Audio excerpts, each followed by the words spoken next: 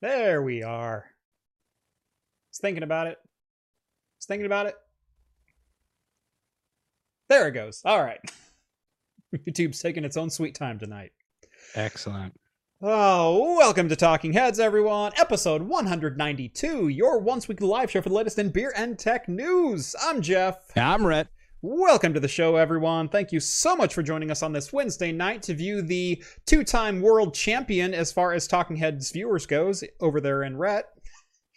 If you've never seen the show before, we talk beer, we talk tech, we talk games, pop culture, entertainment, usually some Star Trek if you couldn't tell by the background. Did I mention podcast form? I don't think I did. Thanks for watching the show or catching us on the replay in podcast form over on Anchor.fm or wherever your favorite podcasts are found. We do drink alcohol on the show, and if you're drinking along with us, alcoholic or not, please let us know in the chat, and we'll give some shout-outs as we go along. All super chats are read on the air, so long as they don't demonetize me.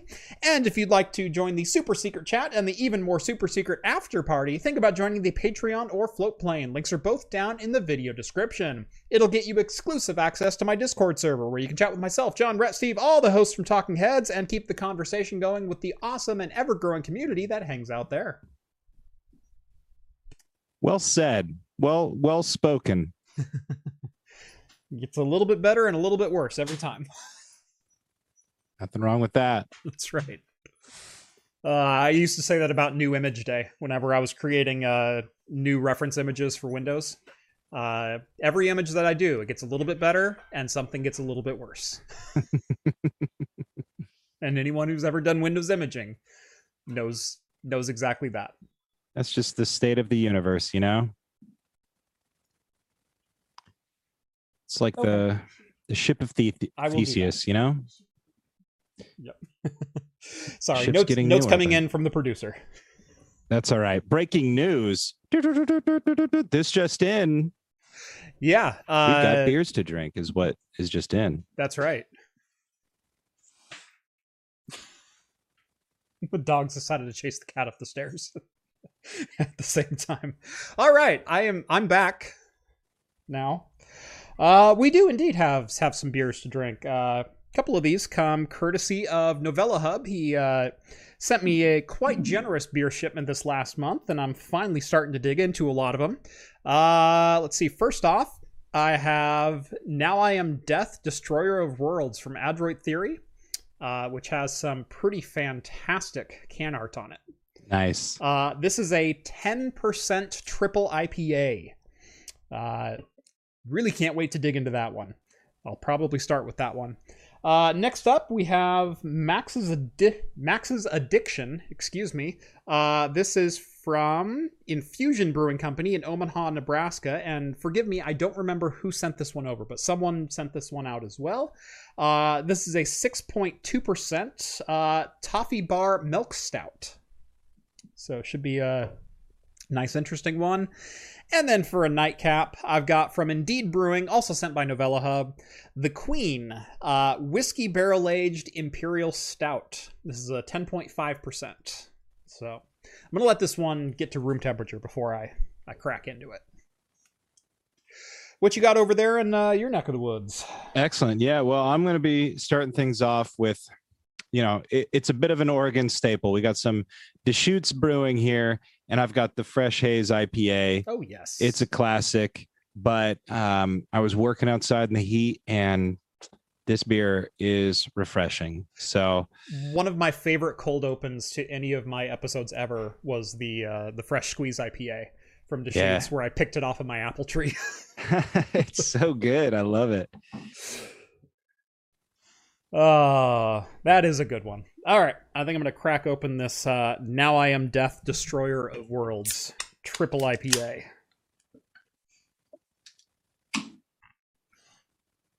And again, if you are drinking along with us, let us know in the chat. And as soon as this wonderful looking beer finishes pouring, I'll give some shout outs. Already getting called out for no Rainier. No Rainier? Is this really a Rhett show? People gotta have their... Y'all like to tease me for the Rainier, but number one, baby. It's true. Although I'm pretty sure on the 2 episodes that you were number 1, you were drinking some craft along with me. So I got to go back and look. I should have taken that into consideration. I just saw the flashy sweater and knew that was like ingredient numero uno. yeah. Oh God, was that the red beer episode? Oh, I hope not. Oh, one of them was. One of them might have been. Trying to think of when that was. Yeah. Oh man, I needed the red beer. It was awesome. Oh, all right. We got Rev chiming in. He's having some Belching Beaver, pineapple, and mango hard seltzer. I didn't know Belching Beaver had any hard seltzer yet. I hadn't seen any. So very cool. Drinking Pepsi Max. Sorry. No sorry needed. Nothing at all there. I'm at work, so it's pretty much the only time I am awake for this ever. Thomas, thank you for joining us on the show. Glad you could finally make a live show. Wake Brewing, all gas, no brakes, triple IPA. That sounds delicious. Listening while I'm drinking water. That's from Com.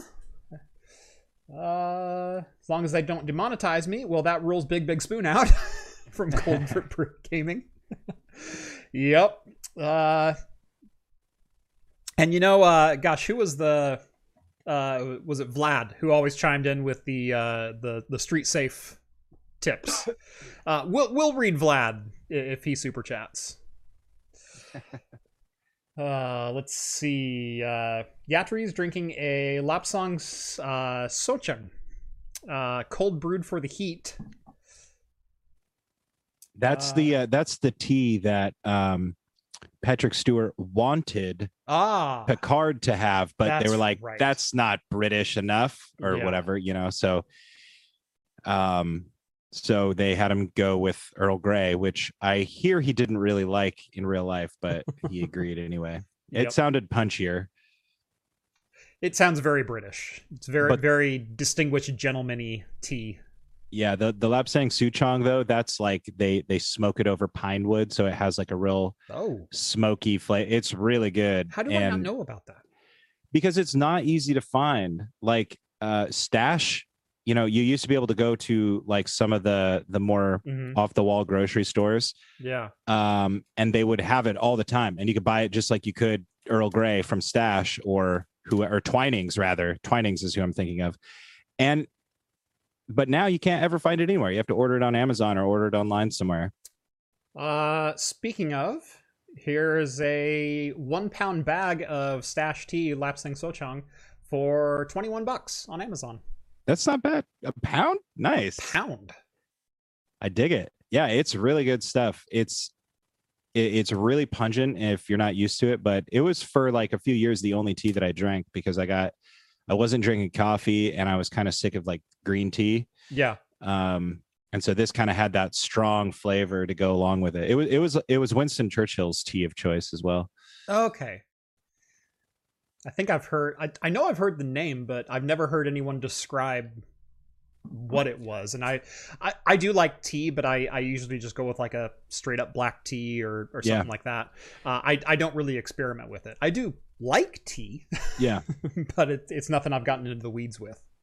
You'd probably enjoy it. The smokiness really reminds me of how they do like Lagavulin, if you've had Lagavulin. Yeah.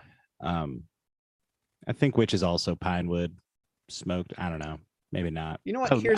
Here's a 3 ounce starter. So I think I'm going to do that. That's only $7. So if I don't like it, I'm not stuck with a full pound of it. There you go. But it'll be here tomorrow. Sweet. Enjoy. I'm literally buying it while I'm sitting here. There we go. If you have to measure it yourself, make sure that you measure it appropriately. Yes. Yeah, it's loose leaf. Yeah. Make sure you measure it appropriately or you might not like it. All right. Now that I've ordered some tea. What a way to start off the show. We can continue the show.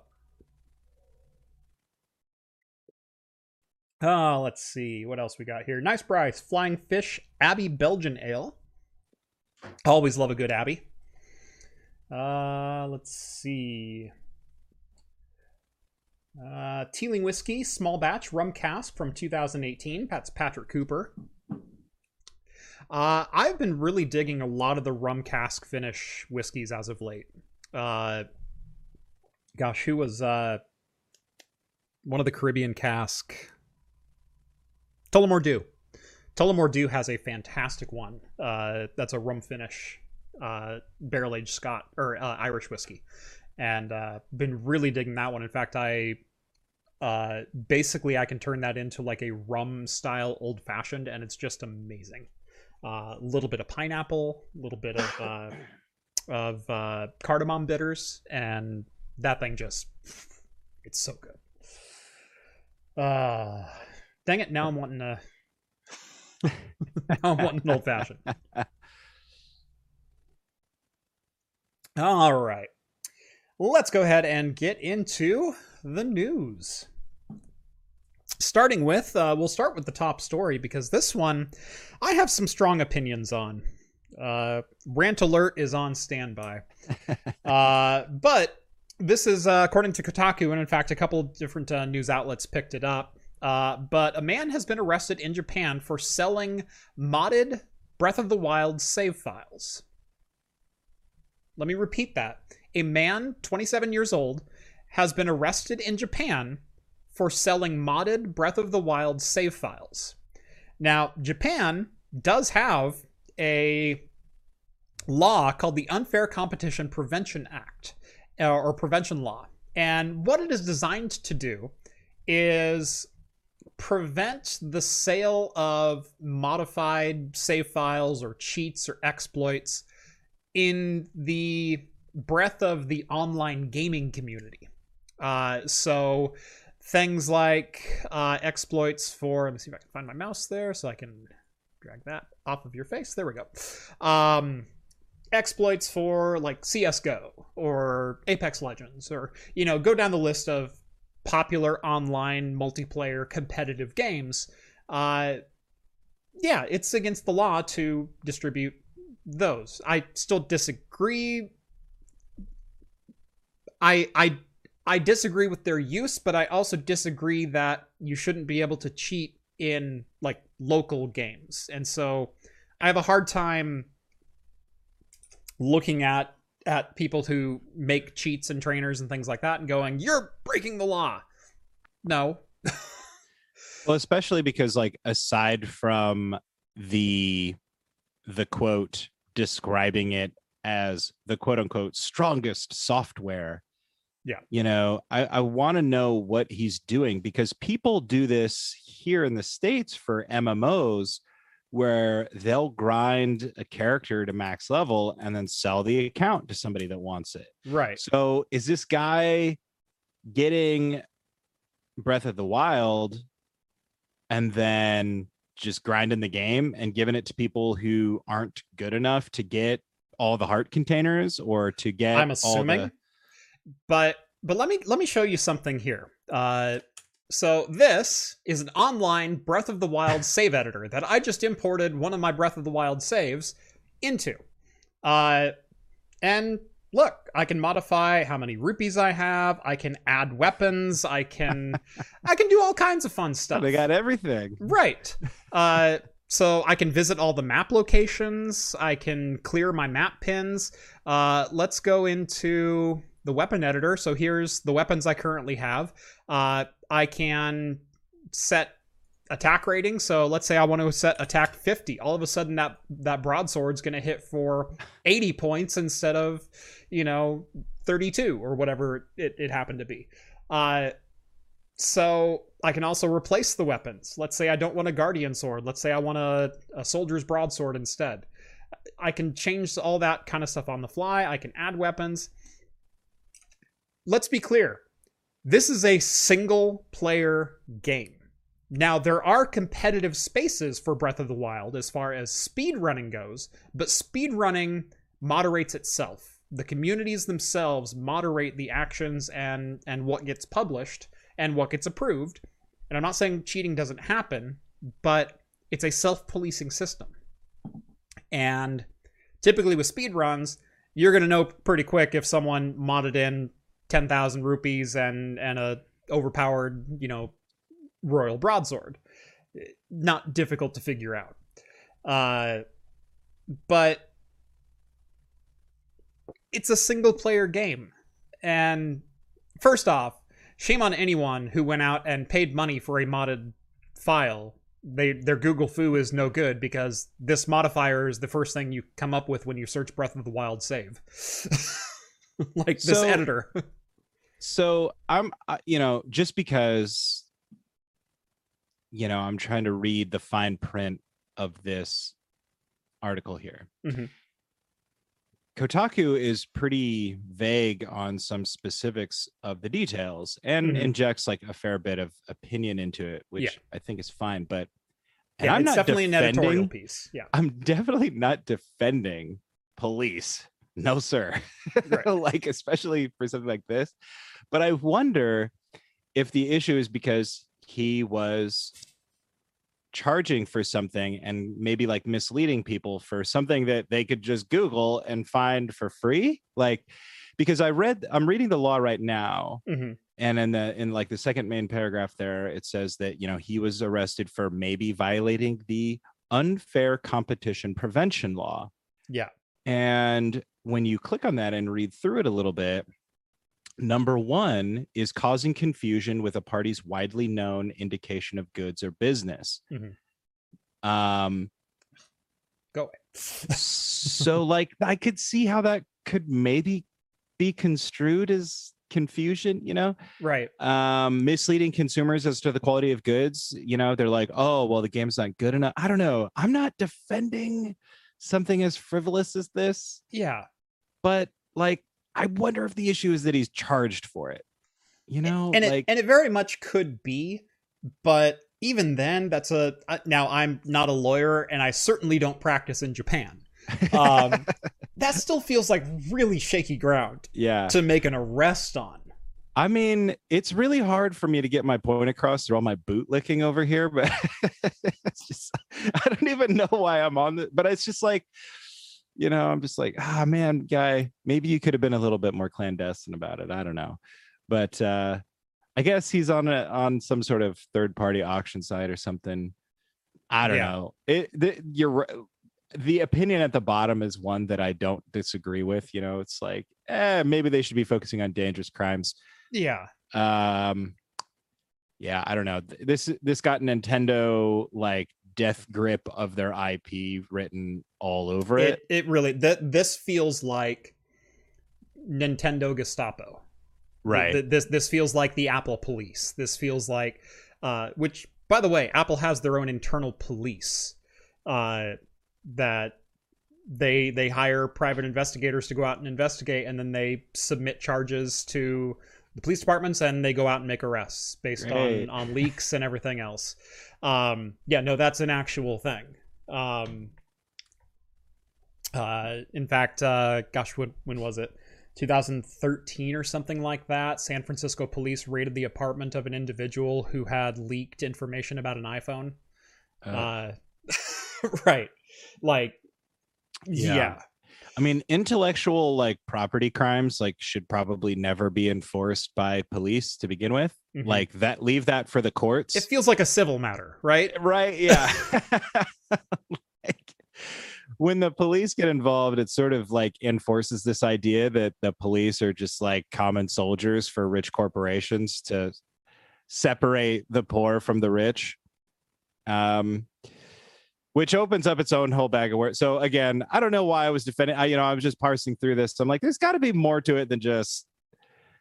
We do have a super chat that touches on it from Mike Farino. Could it be because of piracy? Did he potentially sell it to people who didn't actually own the game? And the article I find to be lacking in specific information, but it does sort of mention that it's just modified save files. Correct. And like I said, the one area where Nintendo might have a little bit of a standing in this, because again, I'm assuming it is Nintendo bringing charges on the individual under the pretense of this law, is that by providing items in the game that a player otherwise hadn't or earned or obtained in the game yet, that they are infringing on some intellectual property, where like by giving, they say, did they give the example of giving a player the Master Sword early when the player hadn't earned the 13 hearts to be able to pull the Master Sword out of the shrine.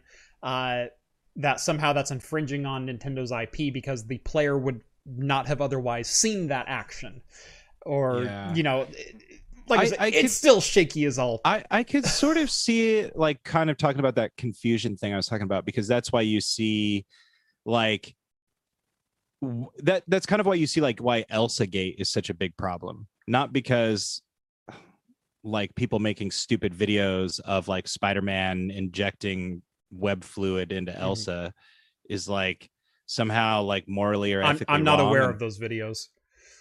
Well, I just did it. I think we've talked about it on the show before. I've done, like, the weird Wikipedia, like, golf. Okay, well, whatever. But what I was saying is I haven't seen that particular one. Oh, so. I don't know. God. Anyway, the whole point being is that, like, I could see why a franchise who, or rather, like, a corporation who specifies their audience as, like, children would want that to go away, because it's like it is confusing their brand to their audience in a way, because, like, especially because those videos have a tendency of popping up on, like, the kid YouTube algorithm, right?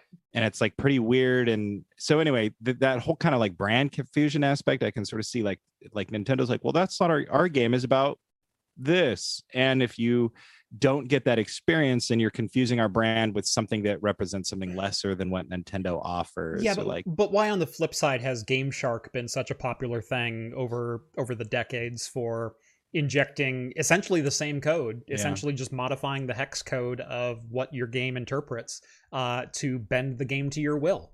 Yeah. I mean, well, I think the Game Shark things too, at least with, like, a Game Genie, I think it was they tapped into the developers' tools, like aspects of code that the developers had left in order to aid them in, like, QA. No, actually, what the Game Genies do is they modify hexadecimal values in the game file, and so basically they're looking at the live memory. And Game Shark did the same thing. Cheat Engine does the same thing, and most game trainers for PC. So trainers that you would download to get, like, infinite health and unlimited money kind of thing. All those are doing is looking at the hexadecimal values in a certain location in memory and modifying those values. And so all of a sudden, instead of reading, 20 health, you can read 100 health. And if you make sure that modifier that value never changes from 100 health, now you're invincible. Or you can find the location where you have the value assigned for money, and you can say, oh, I don't have 500 money, I have 50 million money. And how is modifying a save file any different from that aspect, which is open and readily accepted? That's a good point. I think Kren has the most compelling idea here in the super chat. He says, or they say, could it have been they sold save files which gave you access to DLC only features? I don't know if Breath of the Wild has DLC. It does. There are a number of DLCs. Some of them are just cosmetic items. Some of them are additional quests. Gotcha. Now it's pretty lame DLC if you ask me. Nintendo hasn't cracked the code yet. Right. Yeah. It's somewhere a half step above horse armor. But no, that is a great point. That I don't know if by using a modified save file it would give you access to the DLC. I'm not familiar with that on Switch. Kotaku didn't mention that, but that certainly could be an aspect to this that we're not privy to. And if that's the case, I think Nintendo does have a case. Yeah. I think my main criticisms here are not in defense of the Nintendo Gestapo or anything. I think it's more of this Kotaku piece, which is feels like a poor piece of journalism that we're left with this much to debate afterwards. It definitely does. It was written in an editorial style with what feels like a couple of details left out. Yeah, that's okay though. Honestly, I've written way worse, and I'm not posting on Kotaku, so I'm not trying to knock the author too hard. It's just one of those things. I'm a published reviewer, so far be it from me to criticize someone else's work. Well, anyway, that was a fun conversation. Interesting to see how it evolves, and I hope that Ichimin Show is exonerated of this garbage. So long as he is actually innocent of any crimes. Yeah. Yeah. That's here I am. Look, I could work for Kotaku. You could. By the way, again, thank you, Mike and Kren, for the super chats. They are very much appreciated. Okay. What else do we have tonight? Oof. Blasting through this beer. Yeah. By the way, how's yours? It's good. It's, it's Deschutes. I mean, this is like Oregon domestic here, Yeah. It's the same every time you open it, and that's like sort of the beauty. Yes. But yeah, I love it. It's an easy drinker. It's 6.5%. I saw 6.5? Rev say that. Yeah, but it says here on the label. Rev put on there. Yeah, I thought Fresh Squeeze was a little higher. Okay. Yeah, I just assumed maybe he like saw the 4 on the IBU and was like trying to be all slick, and I wasn't going to correct him. It felt like the moment had passed. So, and I didn't want to be that guy that's like, "Hey Rev, are we going to 6.5? Okay, can you go ahead and change that? This isn't a Rainier night." That's for later. Yeah, exactly. This one, Now I Am Become Death, or Now I Am Death, Destroyer of Worlds. Become Death is the true quote. Yeah, Now I Am Become Death, Destroyer of Worlds. I keep wanting to say that because that's what the quote is. Yeah. Very pineapple. Very, very pineapple. And I really like pineapple, so this is right up my alley. Yeah. You even like it on pizza, don't you? I do. Oh, I love pineapple on pizza. Good for you. We had pizza last night. We got Papa Murphy's. I got a 5-meat stuffed crust, or 5-meat Chicago style. They don't call it Chicago style anymore. They just call it stuffed because I guess Chicago got pissed off. But no, we got a 5-meat stuffed, and I always add pineapple to it. And that's the way to eat that pizza. Good for you. That sounds like the way to eat it. I applaud you.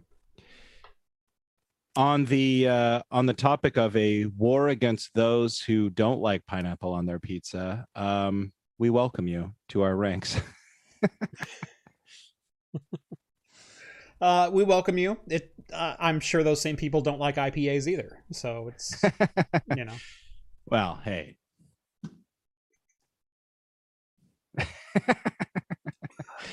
I mean, I guess I'm drinking an IPA right now, so. You know what? I bet Andy from eTechnics doesn't like pineapple on his pizza or IPAs. That's probably a good point. We went on a pretty long tangent on that on Twitter today about different people chiming in. That's what I thought you were going for, because I had chimed in and been like, bro, it's okay if you don't like IPAs. Like, we're still hot on the heels of the era of IPA where they were like, how bitter can we make this, and how hoppy can we make this? Yeah. And there was how no, high like, can we crank that IBU? Yeah, there was like no nuance to it. And like 10 years ago, that's what IPAs were. It was like the better the IPA, the hoppier. Mm-hmm. And now you actually have a lot of like nuance to the IPAs, and there are so many styles that are rounding out so nicely. Yeah.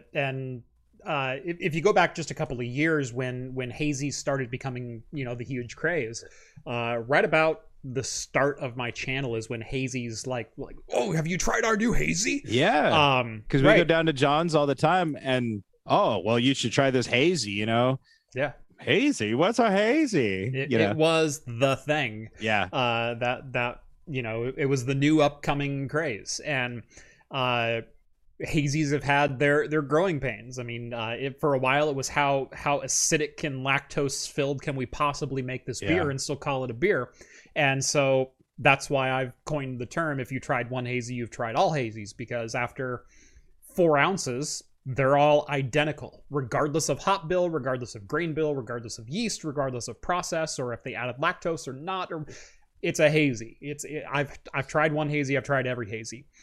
Now we're starting to get some stuff like this one, where it's still hazy. It's still that very acidic burn flavor, but they've dialed it way back. And now we're starting to get some hazies that actually start exploring the tropical flavors that are inside of that. Yeah. And so all of a sudden we went from, let's make every single IPA 180 IBUs and add 17 different hops. that's kind of what hazies were, just on the how acidic can we possibly make this. Like, Yeah. some early hazies you could strip paint with. Yeah, for sure. and now we're starting to get into some more refined styles where, like I said, this is a delicious tropical pineapple margarita kind of style drink. I'm really digging it. What's fun about IPAs is they've pumped the brakes on hoppiness. And again, it's like you've got hazies, but you also have even like imperial IPAs and stuff like that are coming down, and they're exploring other directions. So I'm all on board on IPAs, but I don't knock on anybody that isn't there yet, because we are still, I feel like, coming down from this period of, well, we put hops in them because we're going to India, and that's a long ways. What if we had to go even further, you know? Anyway. Yep. We do have a super chat from Alan, 5 Canadian bucks, which I think is at least $2 American. Technically correct, sir. Thank you, Alan. I appreciate it. Opinion on the new Windows 365 cloud-based Windows OS. That was just announced today. I haven't had a chance to dig too deep into it. I certainly have some opinions on it. My opinions are that virtualization in the cloud can definitely be a good thing. But remember, anything as a service is provided as a service. Good and bad. So software as a service, banking as a service, like your online banking that you do, that's banking as a service. If the bank site goes down, you can't bank. So yeah.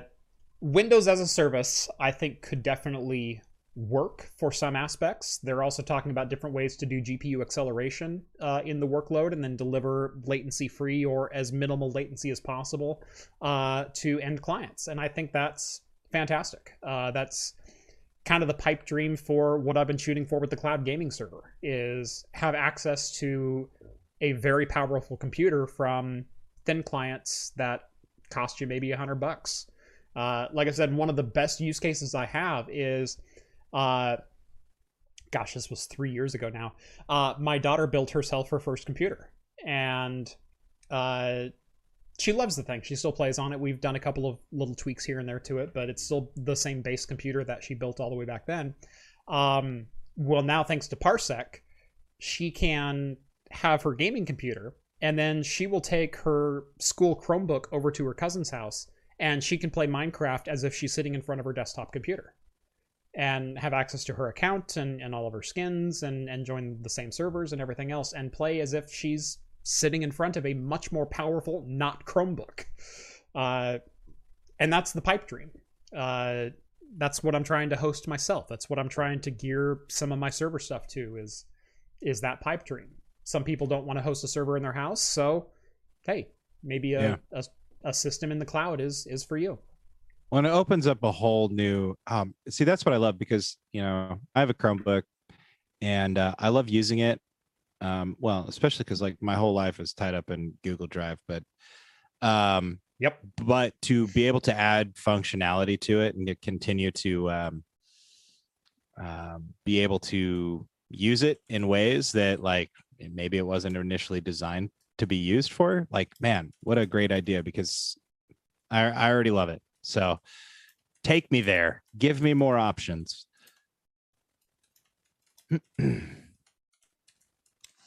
I'll just respond on air since you finished talking. Alan says, do you remember back in the 80s and 90s when schools and businesses had mainframes and machines were OS2 Warp-based clients? Yes, in fact, I do. In fact, most public libraries, the clients that you would access to access card catalog systems and everything else, they were thin client terminal based. And so you would log into like a Windows NT4 based system, which was just a dumb thin client that cost maybe $150 or $200, and you would get a full desktop instance via host client access. I spent a good couple of years in my early IT career disassembling some of those systems. So, yeah. All right.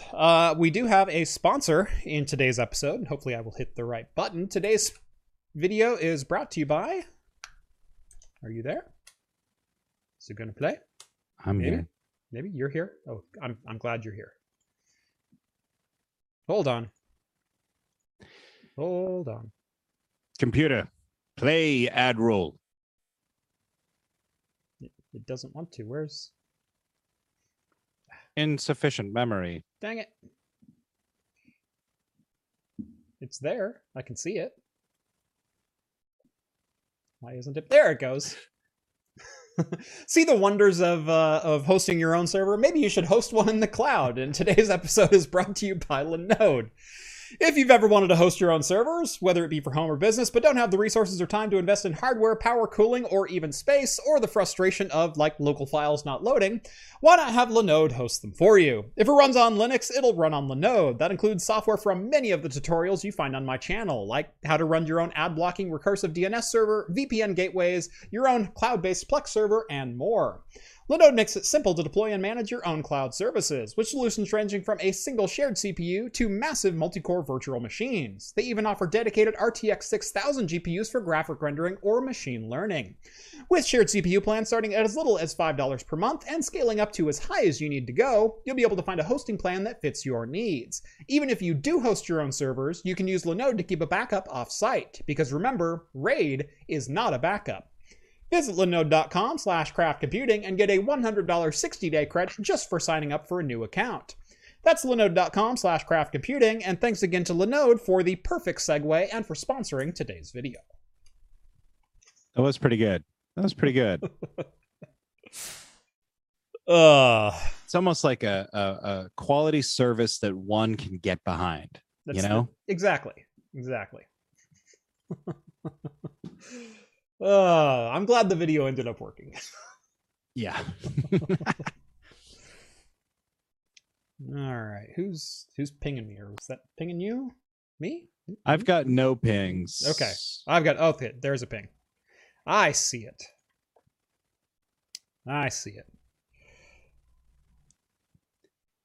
They're just chatting. Okay. Thanks, Linode, for sponsoring my beer break in the middle of this show. That's right. They're always looking out. By the way, the proceeds of the sponsorships do go to buy them beer. So why do you think I buy the best? That's right. Nothing but Deschutes, baby. The other guys are wasting theirs on these high quality craft brews. Okay. But me, when I'm not drinking Deschutes, baby, I got cases, racks of Rainier in the fridge, just ready to go. Today's episode is not brought to you by Rainier, although if they called us, I'm sure we could work something out. Hey, I'd be down. You know what? I'm going to fire off some emails after this. Get my business services manager on that. We drink the most Rainier of any tech YouTube show out there. Hands down. You're not wrong. Collectively, we have drank the most Rainier of any tech show out here. You are not incorrect. You are technically correct. The best kind of correct. Yep. That's what you can expect from your number one, baby. Number 1 and 2. And 2. That's right. Number 1 and 2 records and highest overall. I don't even know how, I know. It's weird. Or highest average, I guess. John's highest overall, but he cheats by being on twice as many. Well, yeah. And it's close, though. Even then, it's like, I feel like it was pretty close. Closer than it should be. Yeah. All right. Let's keep this ball rolling. Just a quick little note that Nintendo may have introduced the Switch OLED model, which is the least creative name they could possibly have come up with. They may have announced the new Switch OLED model, which doesn't release until October, and they seem to be dodging every question as to whether or not they have fixed the Joy-Con issues. For those not familiar with the Switch and the Joy-Con issues, otherwise known as Joy-Con drift, your old Nintendo 64 controller that after you've beaten the living crap out of it, playing Mario Party for 6 years, doing this kind of stuff, all of a sudden in its neutral position, it will start to veer one way or the other. Well, the Nintendo Switch Joy-Cons pretty much do the same thing, but at a much faster rate of deterioration. It is a well-documented and much complained about issue, and Nintendo has barely even addressed that it exists, let alone done anything to fix it. So don't hold out any hope that Nintendo will be addressing that in an update for hardware anytime soon. It's fine. Hasn't happened to me yet, so Mine are still rocking solid. yeah. What is that? I feel like we've dodged a bullet. Yeah, I've had my Switch for 3.5 years. Like, I was pretty early into the buying of one, and mine still works fine. Yeah, I've had mine about maybe 2.5 years, and I play some aggressive games on there. Mm-hmm. Like I've been playing some Hades, so I'm mashing the buttons. Not been easy on them. Still hanging in there though. Yep. Until I got my GPD Win 3, that was my mobile Rocket League machine. Hell yeah. So yeah, I've done a lot of button mashing and flipping directions on the controllers, and yeah, hanging in there. Moving on to some security news. This one is definitely not the announcement that Ryan Reynolds probably wanted to make. Ryan Reynolds is a fairly large owner of Mint Mobile. But Mint Mobile has been hit by a fairly significant data breach in which malicious third-party actors got access likely to internal tools, ported numbers from subscribers over to other carriers, and stole data from them.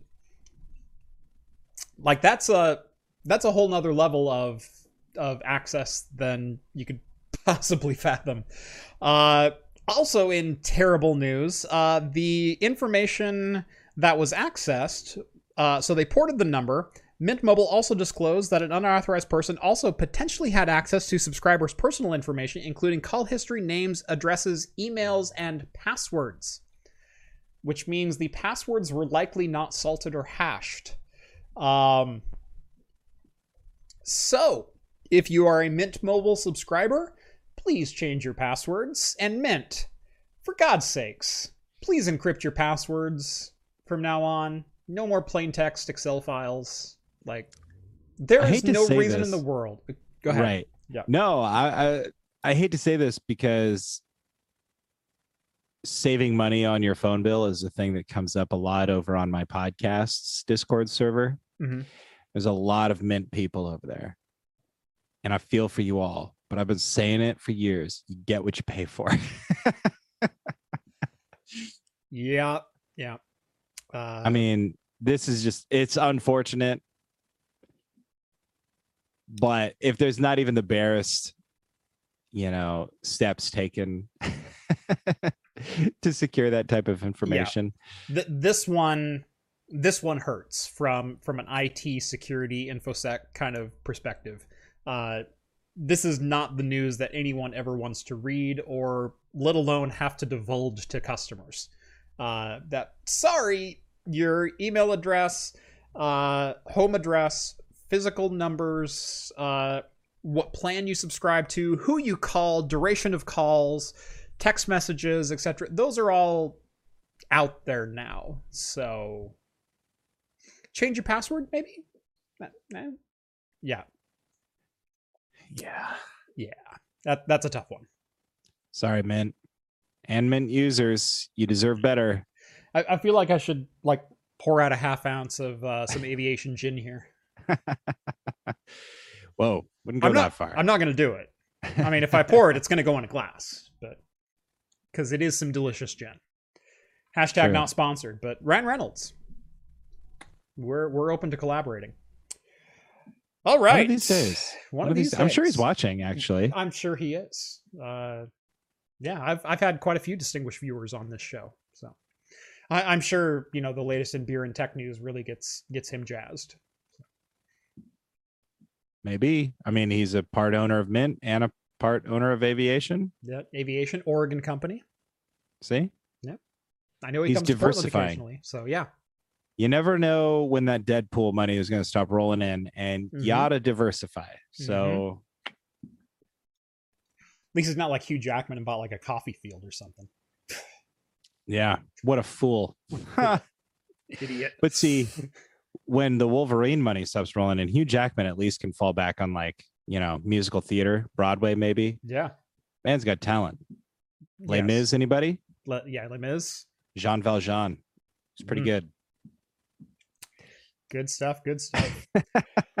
Before we get into the next episode, I do have my next can to open. So beer number 2 is Max's Addiction. I keep wanting to say Addition for some reason. Max's Addiction from Insertion Brewing, Omaha, Nebraska. Toffee Bar Milk Stout. Sounds delish. Oh, love that coloring. Yeah. Love that consistency. Love that glass. Where'd you get that? IKEA, actually. Ah, the Swedes got everything. I know. I've got a cool beer glass.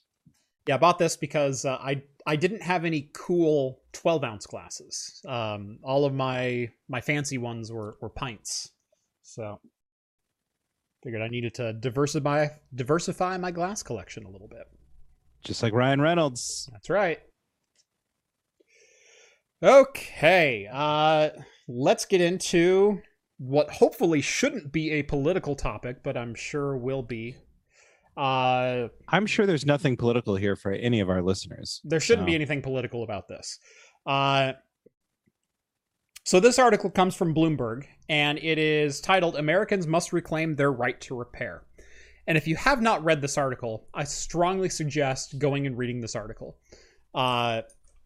Whether you're in favor of right to repair or not, which survey says the majority of people are in favor of right to repair, so long as they actually know what right to repair is and don't listen to well, your data could be exposed and hackers are working at every single corner shop, mom and pop repair store, if you listen to Apple, Amazon, or Google.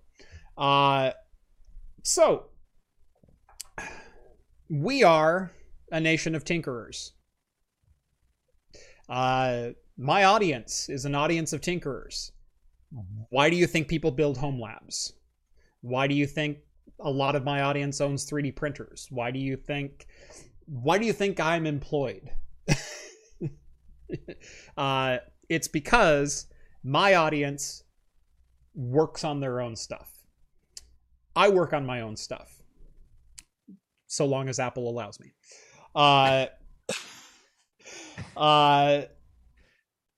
So this article is obviously come out because President Biden signed an executive order encouraging the FTC to strongly look at the right to repair. It is not an executive order saying every manufacturer has to comply from this day forth.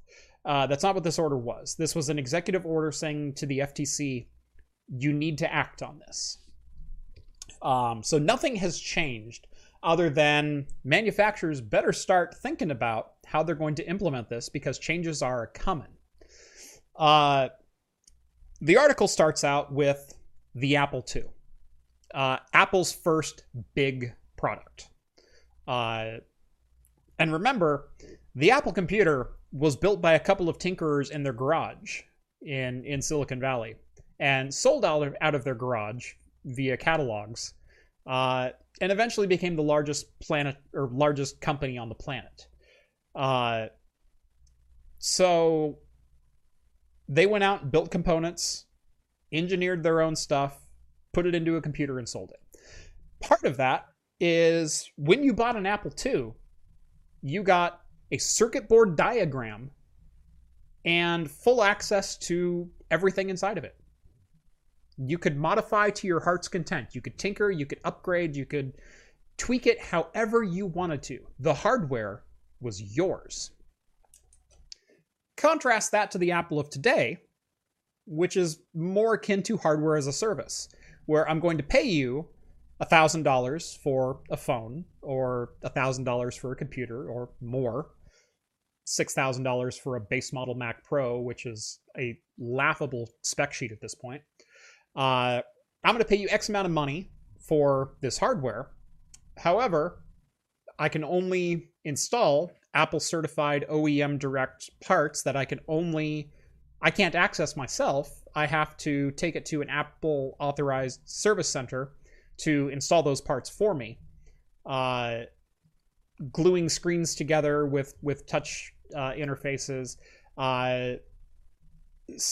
integrating encryption chips that, in the guise of security and fingerprint access, means that if your fingerprint sensor ever dies, you can't replace the fingerprint sensor because the handshake between that and the T2 encryption chip will change, and your fingerprint sensor will be disabled.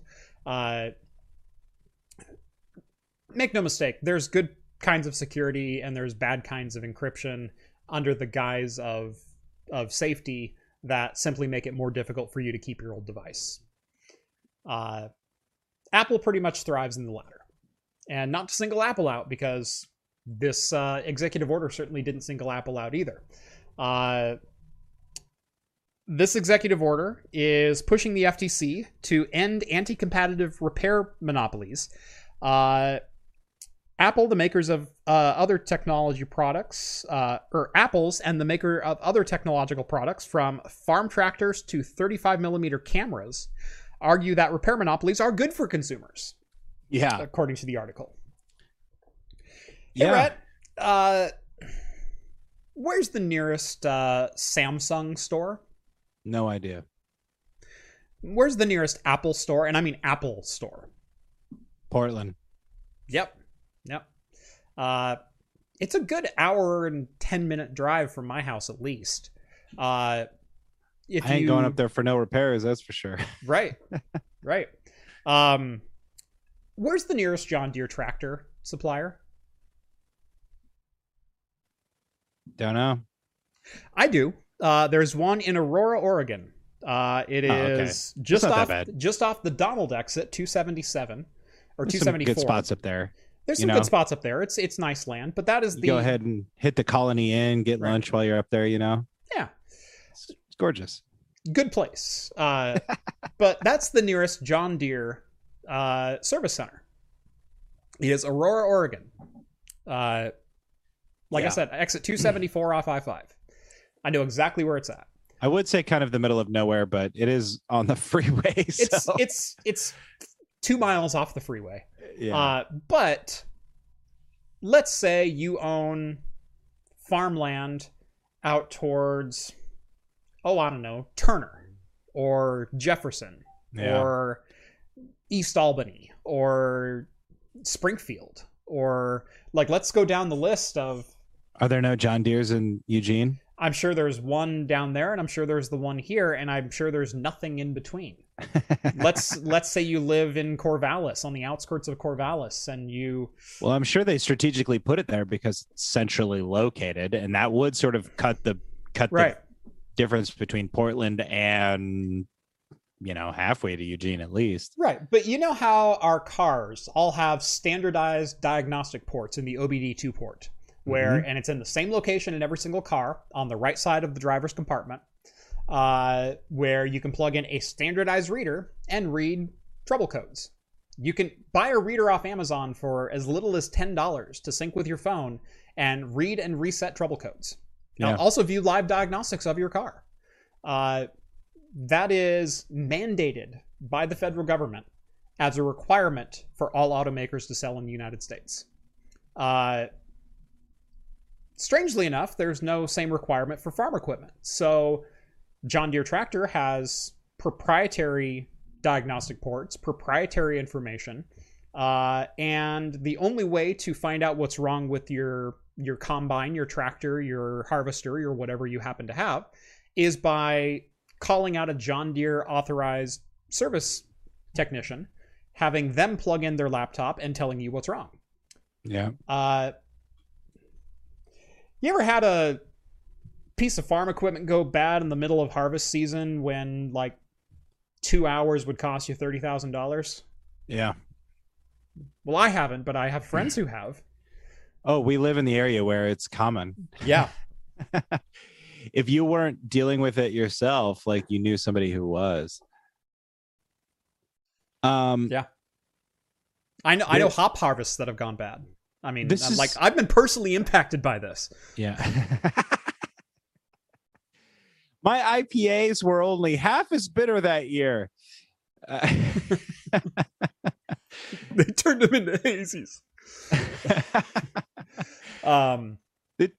Yeah, you know, and this is kind of where I roll my eyes a little bit when Microsoft 365 comes up, because we're talking about all of this, you know, selling products as services type things. And John Deere capitalized on this, where you buy a John Deere product and you're not just buying the product, you're buying the service. You have a subscription. And for God knows, like farmers, it works me up a little bit because, you know, when you were talking and you were reading the article, and you're talking about the Apple II at the beginning, you know, it's like, remember growing up and everybody would talk about like, well, there's Jimmy. Jimmy loves taking things apart and putting them back together. Like, why don't you hear about that anymore? I was Jimmy.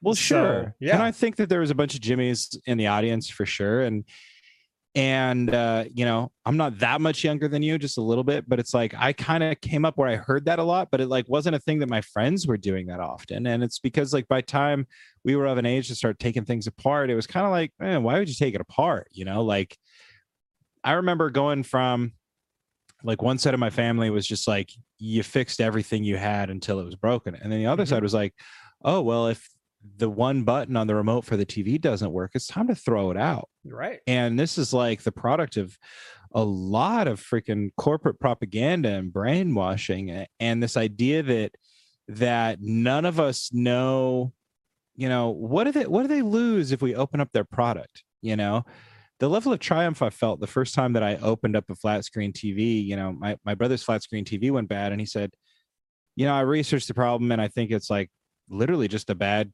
capacitor somewhere on the power board. It's usually what it is. Mother's Day is coming up. If you want to look at it, like, you fix it and you and I can sign it over to mom for Mother's Day. Okay, great. Well, I opened it up. Wow, it was very easy to tell which capacitor was bad. Did I know anything about this at the time? No. Took it off, took it to the electronic supply store, which was booming at the time, and which is now sadly a husk of its former self. And they got what I needed. They told me how to solder it in, and I was on my way. Brand new TV, basically. Yeah. You know? And what was this, like 5 years ago, something like that? What would that TV have cost you to go out and buy? Right. It would have been, it would have been a couple $100. I would say like maybe $200 for that TV at the time. Okay. Like it was not like a bottom level TV, but 60-cent component. Right. Oh God. Yeah. The guy was like, can I sell you a couple more? Like, you're buying on a debit card, I'm going to have to charge you like an extra $1 for the right. Like, I was like no, I guess I'll buy one more just in case I screw it up or something. Right. But yeah. And that's the thing is I've done a lot of component level repair for things. I've recapped motherboards. I can't count how many G5 iMacs. I've done battery repairs for older Macs, you know, G3s and whatnot. I can't count the number of board level, component level repairs that I've done, and they're not expensive parts. No. And if you think about even inside of cell phones, a camera module inside of a cell phone is like somewhere between $15 and $30. And that's buying it from a repair facility. Batteries are $15 worth of lithium. I mean, the things that we need that are failing, consumable or repairable, are things that we should be able to fix ourselves, are things that we should be able to buy replacement parts for. And that's what this gets to the crux of, is Apple should not be allowed to glue a phone shut. Tesla should not be allowed to. There was a great comparison. I don't remember where I saw it at, but when I was researching this for this week, there was a guy who ran over a rock in a Tesla. The undercarriage shielding didn't quite deflect the rock enough, and it pierced the coolant system for his battery. It pierced one of the hoses in the radiator or not even the hoses, but the metal piece of the radiator.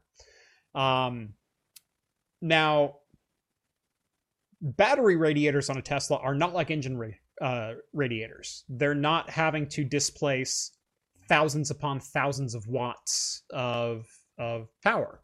They're simply just trying to keep lithium batteries cold or cooler. They're not displacing 450 Celsius worth of heat. Batteries don't get that hot. They're just trying to keep them from melting plastic. They're more efficient when they're cooler, right? They're more efficient when they're cooler, or when they're within a temperature range. If you get too cold, Right. then they lose capacity. But yeah, Right. Anyway, so the story goes, this guy took it into Tesla, and they said $16,000 for this repair for literally a cracked radiator, and the guy couldn't believe it, and nor could I. Now, this was a brand new Model Y. This was $38,000 car. $16,000 to replace the cooling system for my, like, not even a motor, not even a battery, the radiator. $16,000. My car isn't even worth. I bought my car brand new for less than $16,000. Right. Like, it's not a Tesla, but So the issue is that Tesla doesn't do component level repair. They repair the entire assembly of what that component is part of. And so to fix his issue, they would have to, number one, train their staff how to fix the issue, which who knows how long that would take and how much money and resources we'd have to put into that. But number two, they'd have to keep parts on hand. And God, we don't have the capacity for that. And number three, they wouldn't make a profit off the reinstall. this is the biggest problem because the companies that are most responsible for this are like some of the most profitable in the entire world. And and by the way, they would then probably fix the radiator that they pulled, the entire cooling system, and then sell it as a used part for like $12,000. Do you know what it costs to fix that part going to another independent repair shop? I mean, I'm sure you could slap some freaking Flex Seal on it and call it a day. It was $700. It was $700, and that's even kind of egregious for what the repair was. Basically, the guy cut the copper hose, put a joint and a flange on it, and then soldered in like another 1 foot of copper and hooked that up to the cooling system and went, "You're good to go."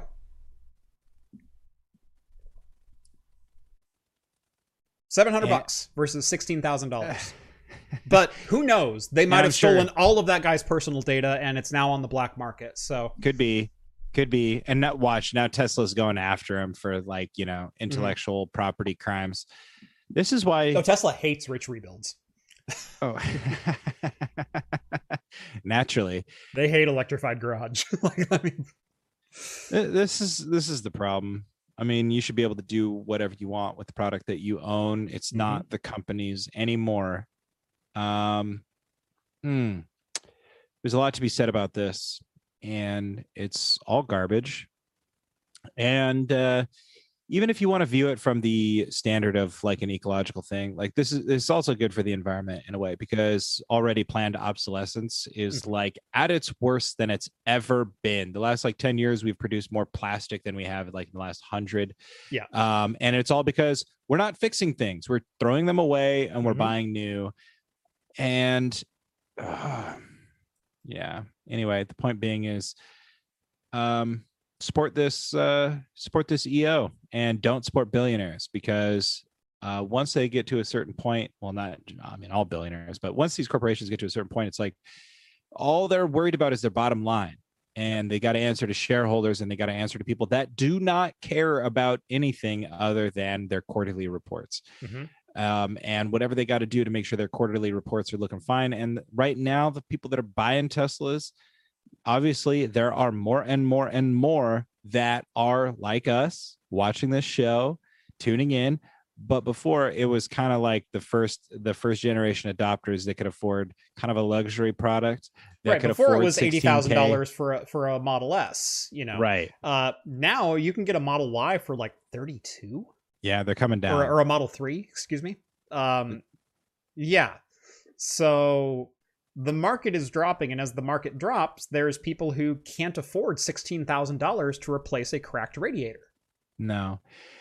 And, I will say, I'm guilty of having stand Elon Musk, but it's like, dude, like the fish rots from the head down. And like he's just as responsible for that 16K replacement as like any shareholder or any accountant or decision maker in that company. So you have a right to fix your stuff. Yeah. I don't care who you are. You got a right to fix your stuff. Yep. I mean, just wait until the Gap starts. Like, you can't sew your clothes from the Gap and unfortunately, that's the way it's all going to go at a certain point. I mean, luckily, Gap is cheap enough. You just throw it away like everything else, right? Yeah. But at least that's not biodegradable. Right?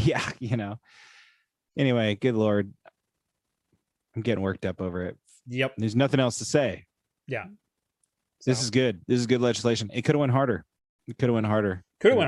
It's not even legislation, it's executive order. But at the minute, it's up to the FTC to enact on this. So, and if they don't, I guarantee another one will be coming. Yeah, and that executive order might have teeth. So, hopefully, okay. Ideally, if it passes through voting through Congress, it'll be much harder to overturn than an executive order. And so that's why it's going this route. Instead of just saying executive order to overturn blah, blah, blah, blah, blah, or enact this, because what's stopping the next president from simply overturning that executive order? That's the power of an executive order. But if you go through the voting process and the rigor of Congress and it's signed into law, that's a little tougher to do. So. Well, remember when we had presidents that just like busted giant companies up into small pieces? And I do. it's like, come on, let's go back in time and start busting up some of these big companies. Apple doesn't need to have the death grip on the industry that they have. And, there's something to be said about what they're producing, but they're just as guilty as perpetuating anti-right to repair mindset and propaganda. Apple is one of the main exactly naysayers of right. Remember when you could like drop your cell phone and like the battery would accidentally pop out? Mm-hmm. Like now my cell phone doesn't even have any... inconvenience that was. Yeah, seriously. I'd take it back in a heartbeat.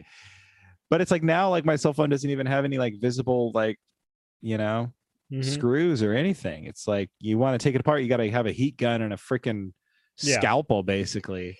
Which, do you know the reason that we have waterproof or water resistant phones is an excuse so they could glue them together? It wasn't consumer focused. It was profit share focused. Yeah. Oh, but look, now you have a waterproof thing. It's like, right. It wasn't really a big deal for me before, to be honest. I wasn't constantly dropping my phone in the toilet. No.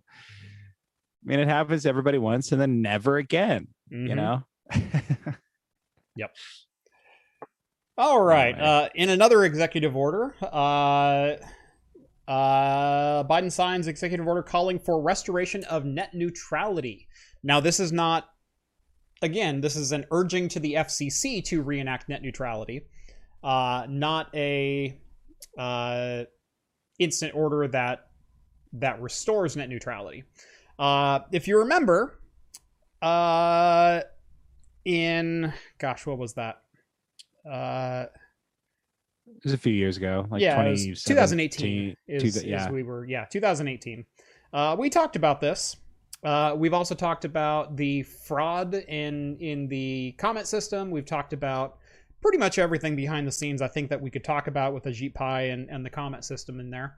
But basically, this is an executive order. The president is encouraging the FCC to restore net neutrality rules undone by the prior administration.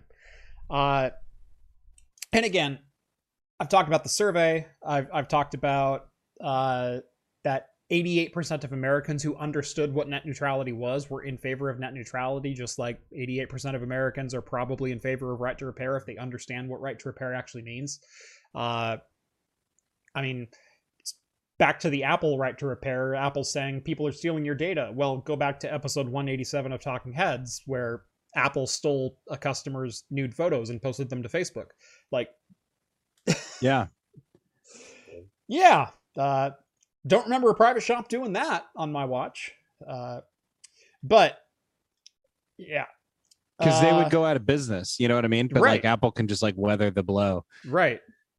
Yeah. They can pay a little hush money and an NDA, and off they go in their multi-trillion-dollar business. Meanwhile, you know, Joe Blow's repair shop, he's got to keep the doors open, which means not posting people's nude photos. Oh yeah, and his worker that posts nude photos is like basically gonna get flogged. You know, not saying that that's a good thing, but like that's the level of like. I'm down for the occasional public flogging.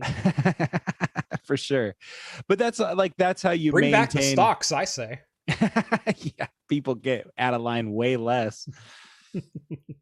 Yeah, but that's what you do when you're maintaining your reputation, you know, like when your entire industry or your livelihood is made or broken on the back of your reputation. Like one of your workers does that, like you're going to do what you can to rectify that wrong. Yeah. Apple doesn't care. This is the first time it happened publicly, not the first time it's ever happened. And it's not going to be the last time that it happens, right, let alone the last time it happens publicly again. Like, yeah. Anyway, do have a couple super chats that I missed. First from American Cosworth, thank you so much, sir. $5. We are a nation of tinkerers. I resemble that statement. Most of my viewers do. Also, Kevin says hi. Hi, Kevin. And then we've got one from Steven Anderson, $5. Thank you, Steven. I have an X570 motherboard and a 1600 AF. Will it be able to run Windows 11? Yes. My bet is that Microsoft will backtrack a bit on the TPM stance, on the Trusted Platform Module being a requirement. I think they are trying to get a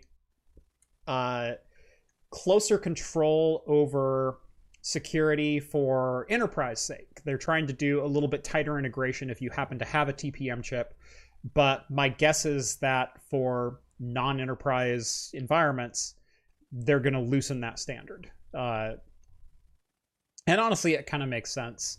I don't think there's any reason that a good number of home PCs need to be TPM protected. Because that's also not a silver bullet. It's just one of many things that can help protect a system. Kind of like Secure Boot. I don't think Secure Boot is a magic bullet. In fact, it's a hindrance when you want to install Linux. So, yeah, I think you're going to be just fine. I've installed Windows 11 on a couple PCs so far. No problem at all. I've ran it in virtualized environments. I've ran it on physical hardware. I think you're going to be all right. All right. Oh, someone's asking about your guitar? Yeah. Yeah, you got the actual Gibson. I got a knockoff, so. Well, there's nothing wrong with a knockoff. Well, it's all about how you play it. I can't play mine very well, so it looks nice in the background. Wine red, gold hardware. Yeah. Oh, super sexy. I am not a lead guitar player. I am definitely a rhythm guitar player. I can do all right with rhythm guitar. But at my heart, I'm a bassist. So there you go. Nothing wrong with that. Nothing wrong with that. I know what I'm about. Yeah. All right. Last bit of tech news. Netflix is going to try to build their own Google Stadia. We'll see how it does. Netflix has said they plan to offer video games as a streaming service as they push beyond films and TV shows. They've hired an executive from Facebook and EA that is very familiar with the electronic gaming industry, and said that as soon as next year, they will have games available to stream.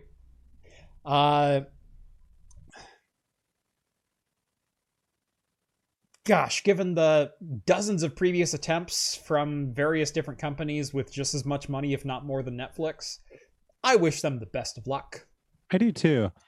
I gotta say, like, when you're thinking about streaming services, there isn't one that's in a better position to pull this off than Netflix, given the right resources and management. Like we talk about someone that could be a YouTube competitor.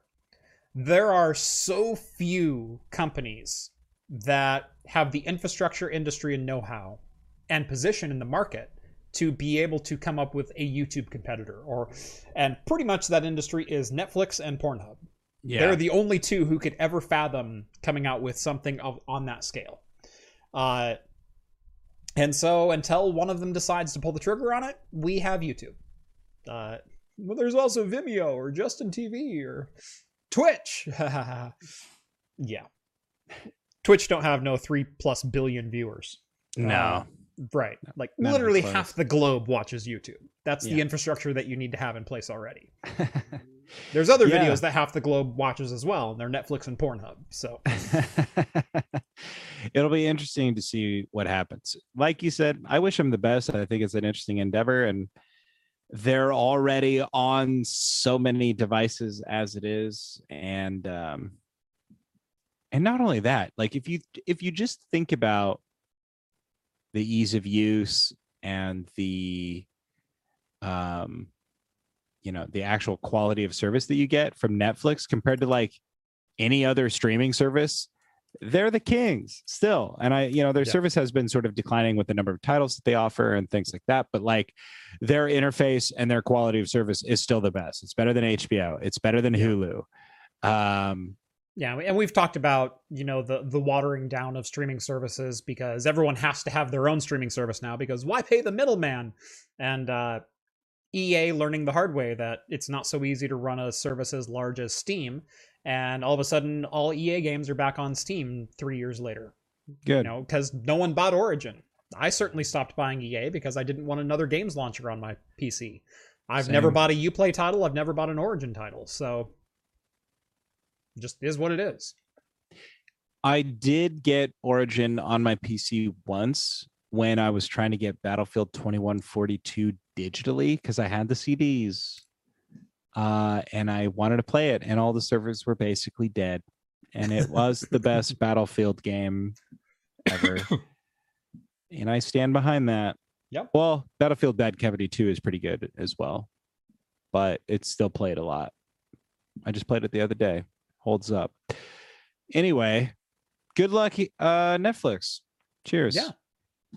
Godspeed. All right, we do have some beer news in the pipeline tonight. Starting with one that made me that kind of reaction. Coors Light has made a beer out of the actual ice from the Stanley Cup playoffs. So for those who don't know, the Tampa Bay Lightning won the Stanley Cup last week. And while Tampa Bay was on the way to Montreal to face the Canadiens in the Stanley Cup final, Coors Light was busy scraping the ice off the Tampa Bay's home ice so they could transport it back to Boulder, Colorado, or Golden, Colorado, excuse me, and brew, what is it called? Champion Ice limited edition of Coors Light. So they do say they filtered the ice, which means they scraped the ice, they melted it, they ran it through a Brita filter, and then they put it into a beer. Go Lightning. Is the Stanley Cup made of ice? No, they scraped the ice off the rink.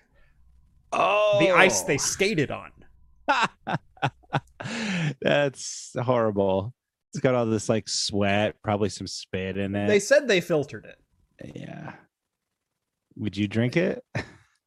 Not the beer. I mean, obviously you got to like boil it for beer and stuff, but like, yeah, I mean, it's been sterilized. So I don't know, man. They say the Life Straw, you can like drink literal pee and get only water, but would you drink only pee with a Life Straw?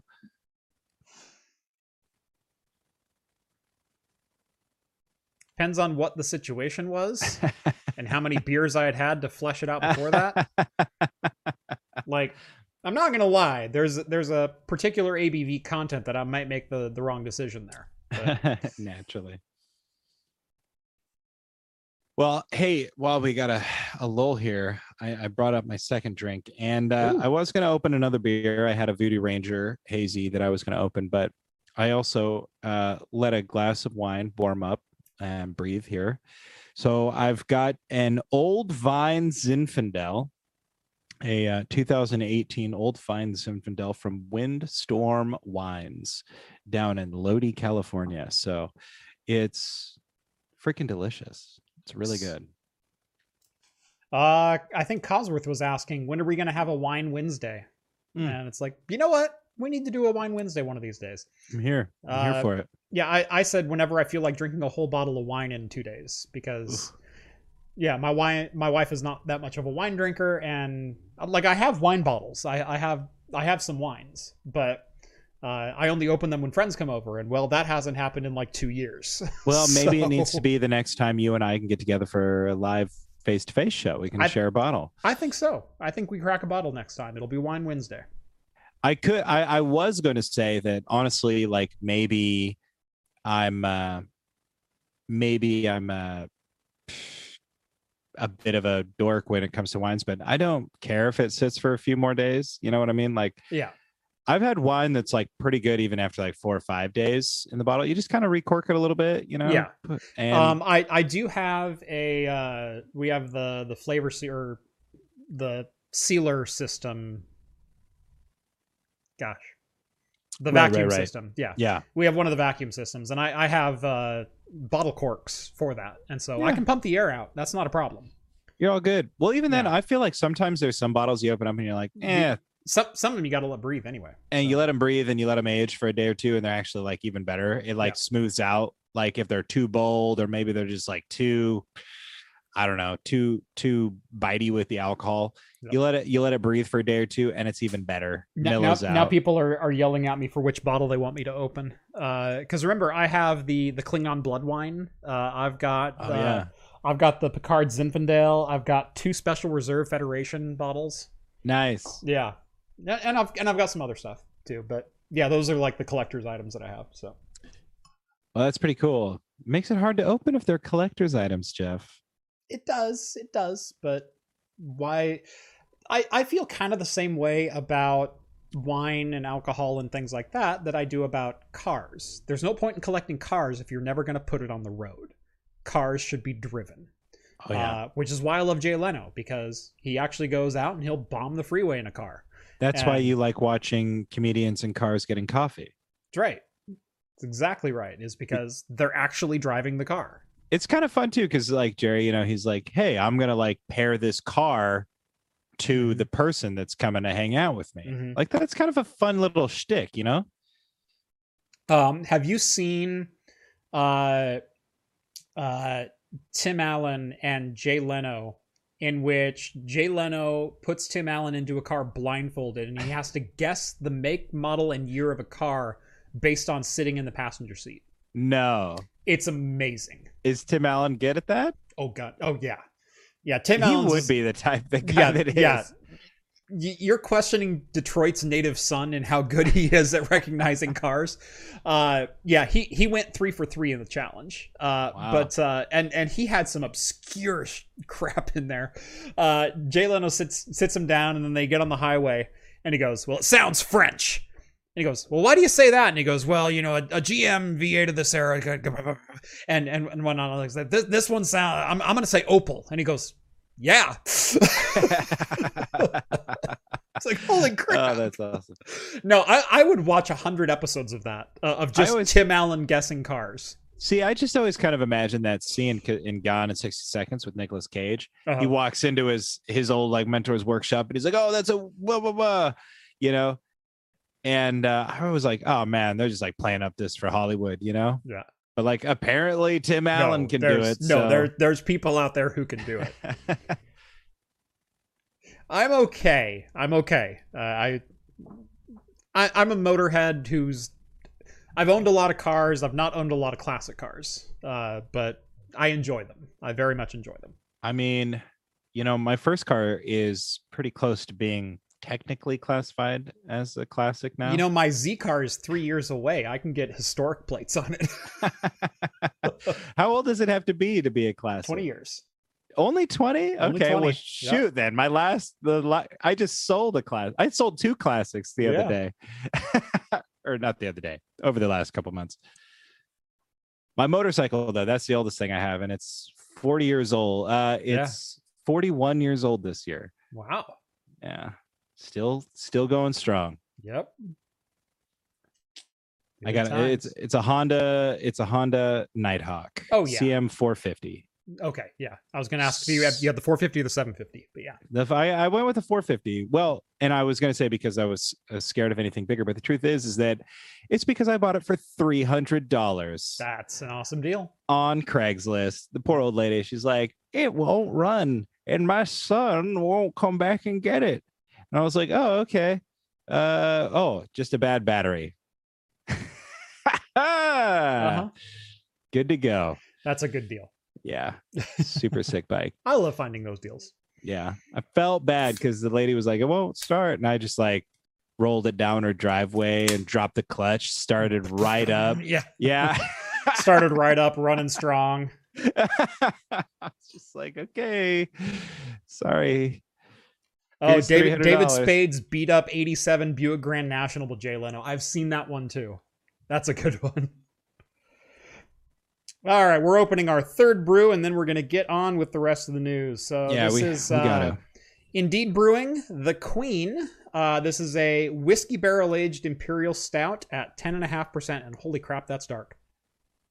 Oh, that looks like motor oil. Yep. I love it when they pour like this. I love it. When you're like, I should have changed the oil like 2 months ago. Novella Hub sent that? Novella Hub sent this one, yeah. What a boss. I know.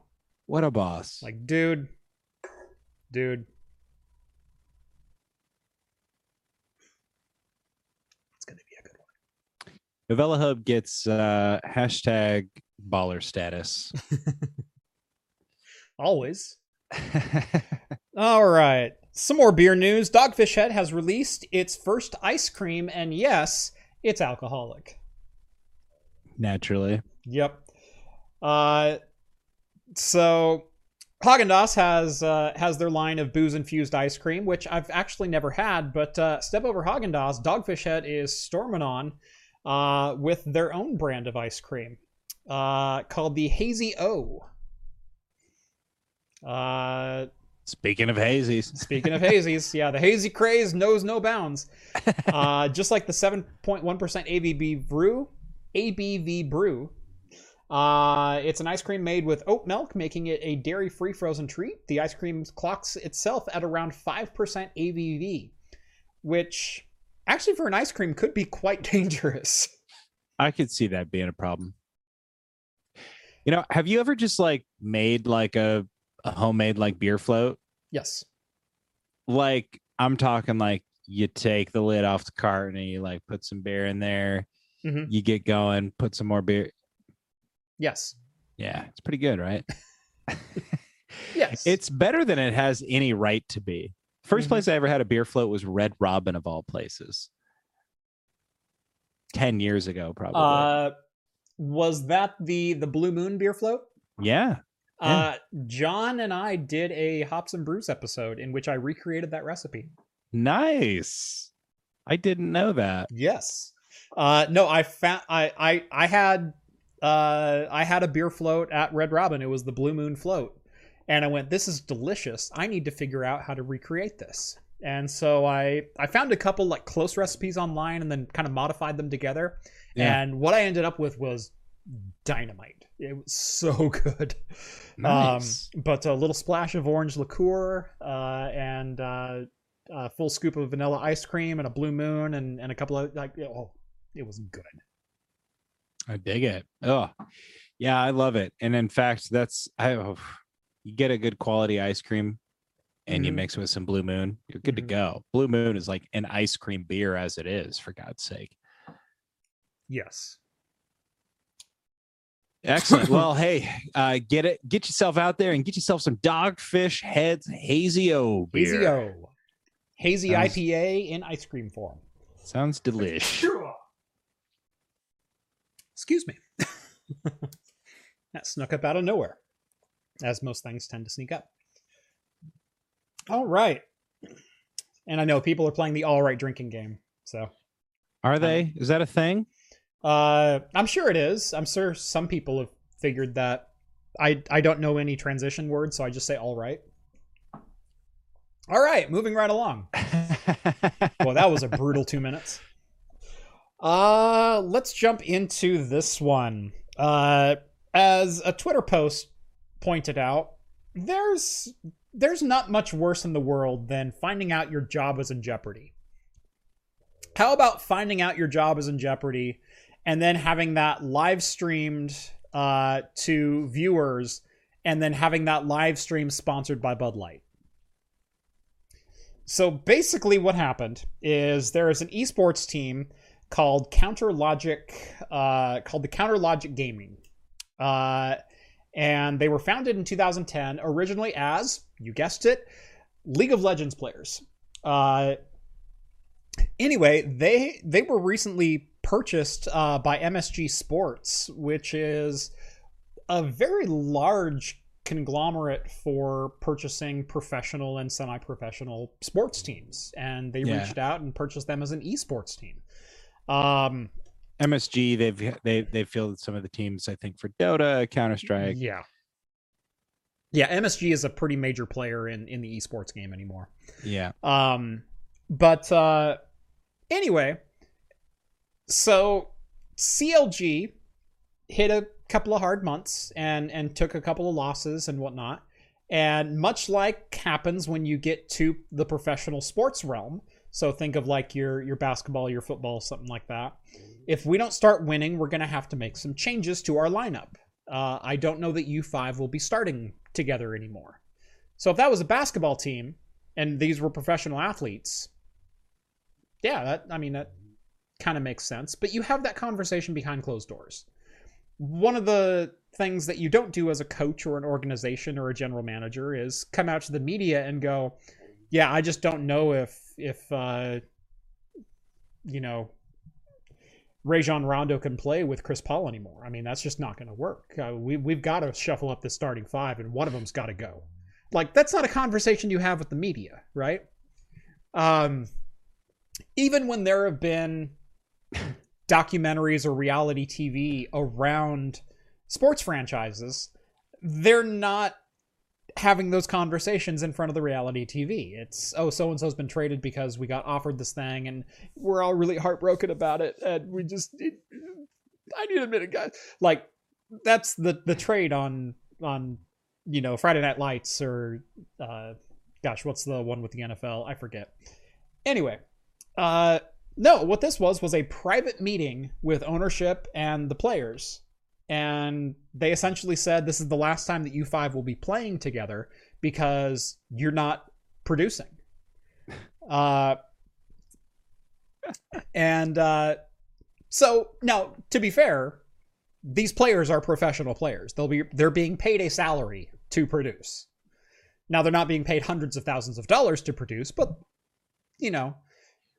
how much do you need when your job is to be good at esports? I don't know. And most of the time, these big esports teams, your salary includes room and board. It includes food. It includes, because your job is to live in a house with your 5 teammates and grind all day. Right. Like, at least, I don't know how it works necessarily with League of Legends or whatever these guys play, but that's how it works with Dota. And that's how it worked with Counter-Strike. Mm-hmm. When I was an esports writer, like 7 years ago, one of the teams that I covered, they lived together, and you get a cook that comes in. They cook for you. They do all this. Mm-hmm. So yeah, you don't have to make much money, but right, like to dangle that in front of them for essentially what is reality TV is what they were trying to produce, and not even good reality TV. Right. So basically, it was tweeted out Where is the original tweet? Trying to find the language that they used. Oh, here it is. The text of the original tweet and the video, which has now since been deleted. This might be the last time we have this roster of 5 playing. On the at Bud Light Gaming cooldown, we take you behind the scenes of a private team meeting. #LCS, #CLG fighting.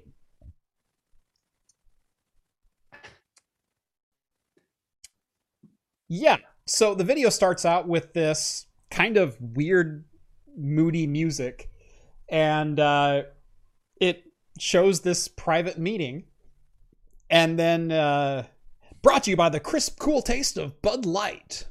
Ride the Walrus. Red will get that reference. Will I, though? Ride the Walrus? Feels like an Ambien commercial. Mm-hmm. Am I wrong? What's the Walrus? Well, I said it on your podcast, so. Oh, great. I guess we all have to go back. Well, hey, guys, go to GameDevsQuest.com. / episode 7. No, it was like episode 21 or something. Okay, I posted this before. Yeah. Anyway, look for the one with some guy named Jeff, because I wasn't even craft computing yet. No, not quite. I was in the startup process, but at the time I was just some dude who likes VR. I said that it was going to be episode 20 something. It's actually episode 16 and 16.5. I'm closest without going over. That's yeah, fair enough. Dang. That's all right. I talked so much you cut it into 2 parts and said you just need to talk forever. Yeah, it was good. Why don't you just talk for a living? Episode 2 is 1 hour exactly, and episode 1 is 1 hour and 12 minutes. Like I said. And Talking Heads was born. I probably could have let you go longer, but that was like one of the first times that I had brought Taylor. We had done it face to face because we had done remote. Show, right. And the whole point was about experiencing VR and things like this. And he had gone and ruined it by doing VR the day before, earlier that morning or something. What a prick. Taylor, I know. Shame on you. Pretty much. Yeah. Pretty much.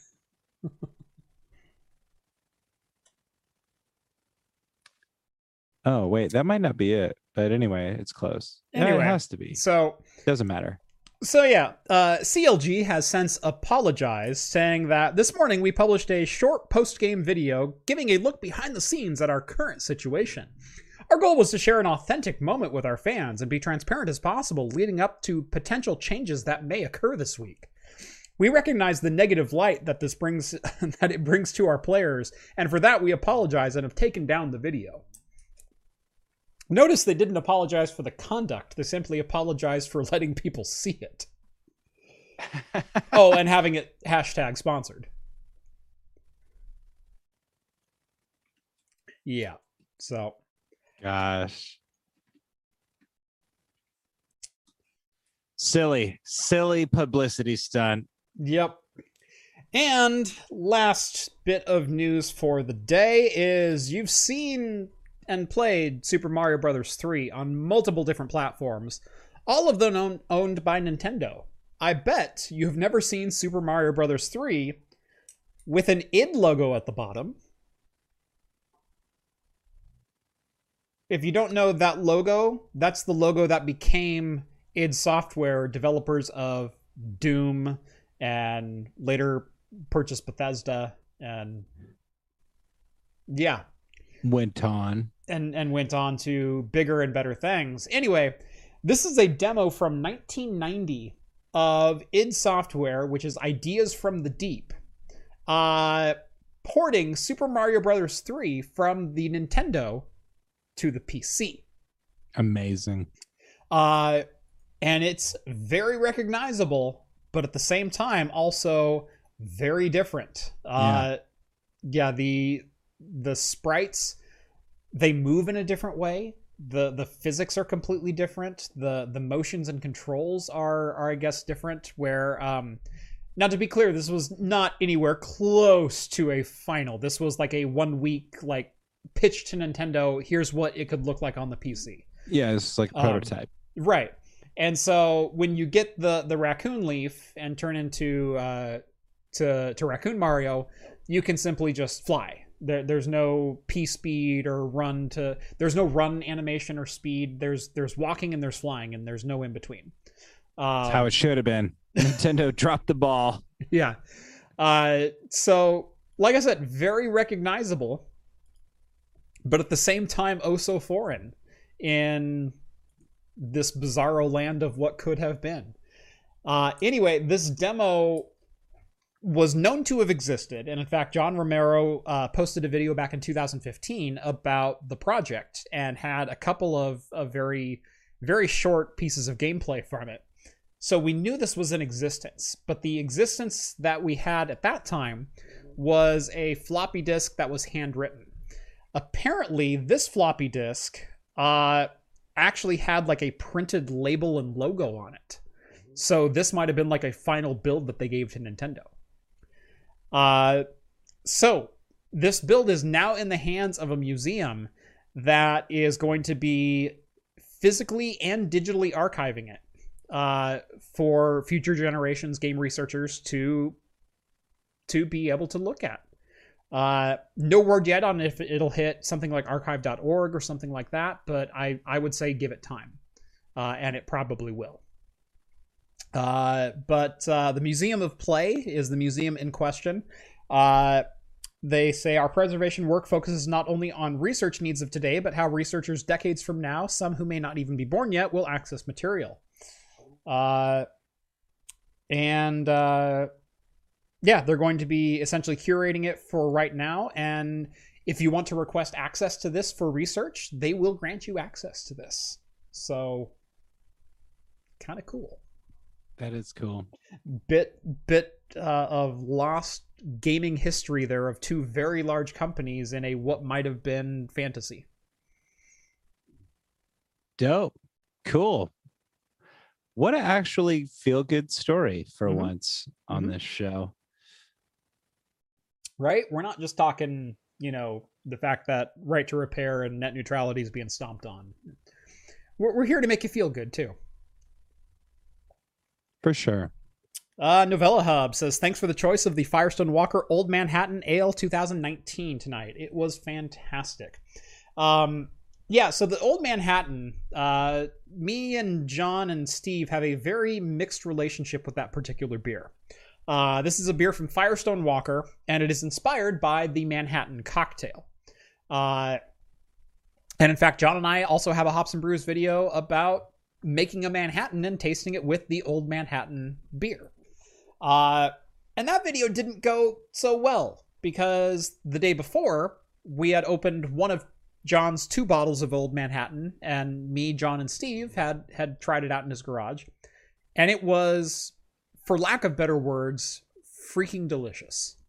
There were the just the right notes of vermouth and this real deep, rich flavor in it. A little bit of spicy notes on the end. It's like, it was everything that you could imagine a beer transformed into a whiskey vermouth cocktail could possibly taste like in the best way. And we're like, we have to make a video of this. And so John and I did a Talking Heads episode. And then immediately after, we filmed a review of the Old Manhattan where I made Manhattans. And we opened the beer and we took a sip of it, and both of us immediately looked at each other, went, that's not the beer we had yesterday. Same bottle, bought from the same store at the same time, 2 wildly different taste profiles. The second beer was not good. So I'm glad that yours was at least acceptable, if not delicious. And by your report, it was fantastic. So awesome. I'm hoping we just got a bad bottle and not that there's a bunch of bad bottles floating around.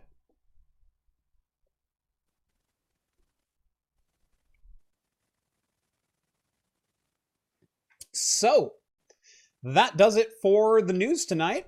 We've got 15 minutes left, 15, 20-ish. I guess the floor is now open for anyone who would like to Yeah. drop a comment, ask a question. Talk about Elder Scrolls lore. Or whatever. You know, You're like keeping it chill. Stephen Colbert when it comes to Lord of the Rings. I got some Lord of the Rings lore too if y'all want to talk. Oh, I know you do. Little rusty, but I think I can muddle through. I can hang, right? I can hang. Yeah. Hang. I like that. Let's see. How was the Queen from Indeed Brewing? Definitely whiskey. It is definitely whiskey aged.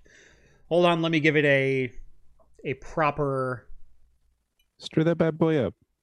Stir that bad girl up, because it's the Queen.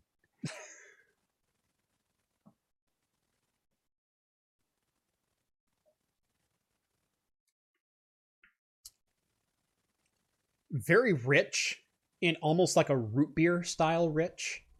Like a good old fashioned sarsaparilla kind of rich. Nice.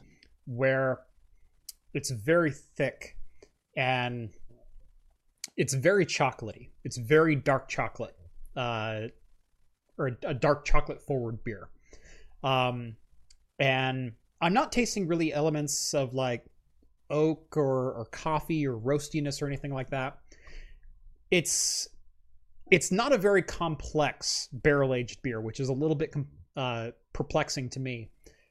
But the right notes are poking their way through. And like I said, it's very dark chocolate, and that's the majority of that flavor profile. Finishes a little bit dry, which is kind of counter to the opening, which is a very thick, hearty beer. And then you've got this aftertaste of, it's not smoke, it's not malt, it's not, but there's something that reminds me there of whiskey, where it's like, it's there. It's not barging into the room and exploding, but it's definitely there. Definitely a good one. I'm enjoying this. So it's not like a Rebel coffee beer? Definitely not. Stay tuned for that review. Harley asks, best way to ship a beer? Whale pods. Order yourself a whale pod. They are boxes that you can buy that are pre-packaged with foam, meant to hold whatever quantity of beer you would like to ship. And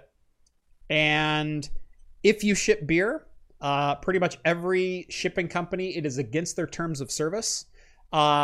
So pre-weigh it, make your own shipping label, and seal the box, and then simply drop it off at the shipping organization. So you can ship USPS, FedEx, or USPS. I've had the best results, I think, shipping beer with FedEx, although that changes year to year. So right now it's FedEx is what I would recommend. But simply package it beforehand, drop it off, and let it go. But seriously, get yourself a whale pod, because I've had a couple of sploded beers that have arrived in cardboard boxes that are bubble wrapped. I've never had a damaged beer inside of a whale pod. It's definitely the way to go.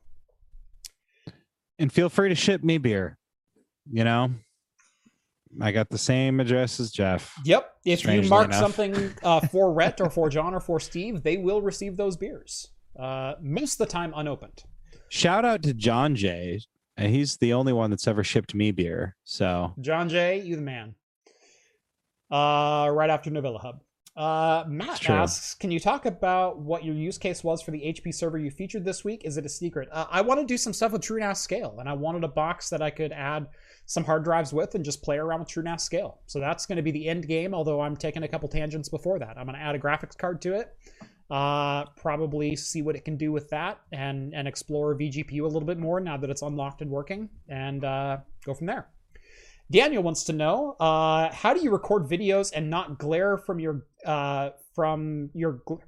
not glare on your glasses from your monitor? Getting all the angles just right. So if I move my head all around, right about there, you can start to see one of my lights. But all of my lights are at direct angles where they will not reflect into the camera. And so they're positioned in a way that are opposing to me, but not complementary angles to the camera. And it takes some finagling, but I've usually got a pretty good handle on it.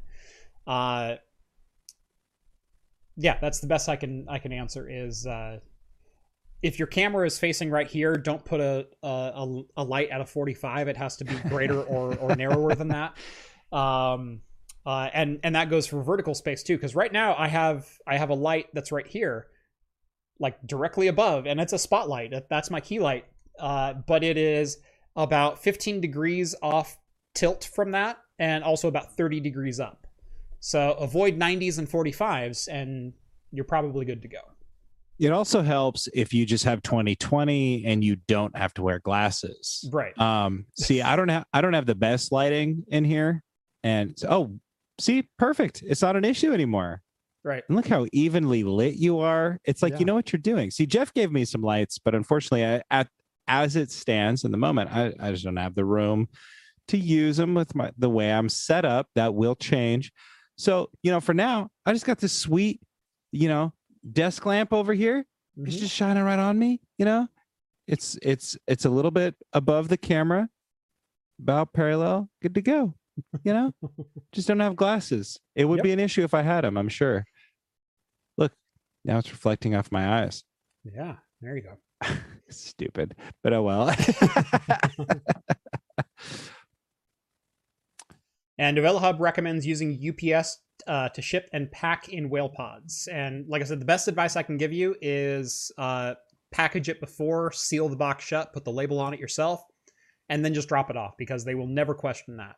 If you go there and you have them weigh it and they handle it and they go, so what are you shipping today? Is it anything fragile, breakable, blah, blah, blah? And you go, well, I'm shipping some not beer to a friend of mine. And they're like, well, we can't ship beer, and you'll be denied. So... Extra shout out to Novella Hub, because secretly he got that comment in before you even mentioned whale pods the first time. So bravo. I wasn't going to say it, but since it came up again, yep, he said it before you. All right.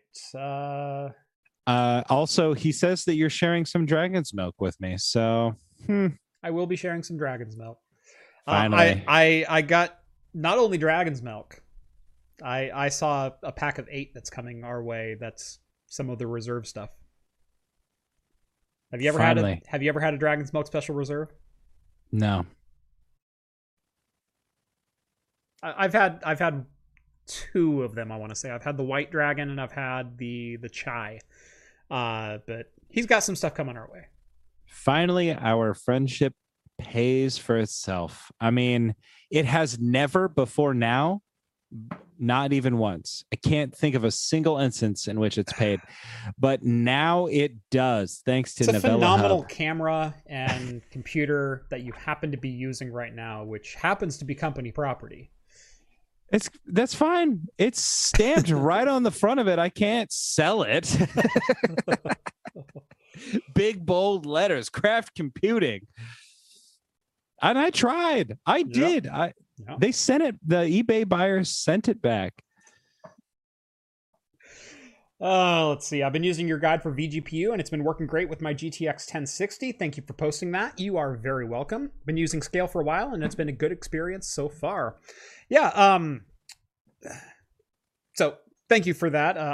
I am so glad the vGPU video is doing well, and that people are actually able to use it. Like that was a 2-week process. I didn't post a video for 2 weeks because I was working on that video for 2 weeks. Can we talk about how involved that was for a moment? Good. Yes. Let's talk about how involved that particular video was.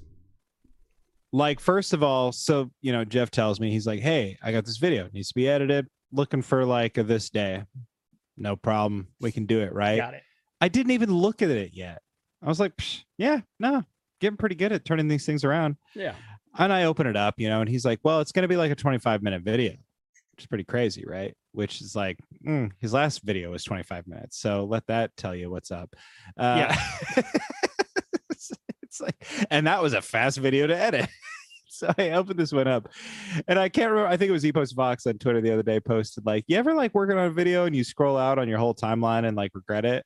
And I was like, "That was the story of my life for like 2 weeks." Where Jeff is every day like, "Hey, how's this going?" I'm like, "Okay, like this is where I'm at," and so I think I put 12 hours of editing into it, and that's not even factoring like what Jeff put into it after me. Yeah, so Rhett would edit and he'd go like, "I'm done for the night," and it's like, "Okay, I'll put in a couple hours," and I would go through and polish a couple of scenes up, and I would do some more rough cutting, and then it's like, okay, I got to tap out because I got to keep working on something else now, and so. Rhett, can I just say and absolute trooper for that video because holy crap.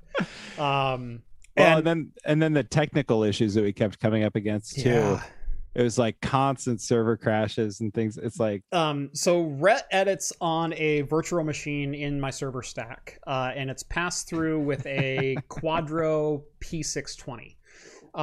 So it's a Pascal based GPU, 4 gigabytes of RAM, but it's only a GP107, and it's definitely not the best video editing card. It's been working. It worked today. It's been working flawlessly for months, and but I think this video was just it was punching above its weight class, and so the virtual machine would constantly just hard lock, where Parsec would die and Windows stopped responding and all network traffic stopped. Like I couldn't even ping the machine locally when it crashed, and so. The way we had it set up originally was the P620 passed through PCI Express. I had 16 gigs of RAM and 8 CPU cores, and this is a 2667 V2. Like it's not a slouch as far as CPU performance goes. And he kept crashing and he kept crashing, and I went, I'm going to give you some more memory. I'm like, well, how much do I have available? I have 128 gigs in that server, and this is one of the only things on it. Tell you what, I'm going to give you like 64 gigs of RAM. I'm going to give you half the memory of my entire virtual server. He still crashed it. So to finish that video, not only did Rhett have to spend like 16 hours of his own time or of time doing it, plus me throwing in probably at least 6 into it. In the end, I had to end up giving him Parsec access to my editing rig, which is my 5950X 3090 and 128 gigs of RAM. That's what that video took to edit. Yeah, it was one of those things where I just like, not only was it so crazy at my day job, and I'd be like, okay, Jeff, like I'm gonna work on this now. Like kiddo's going to bed, and like I'd be working on it until like midnight or whatever, and like, okay, VM crash. Okay, Jeff, it crashed. Let me know when you got it up. And he'd text me like 5 a.m. like, all right, it's up. Yep. Okay, time to get it in 2 hours before I gotta go to work. Like. Oh, it's so stressful, but like the end result was just so worth it, in my opinion. It was such a good video. Yeah.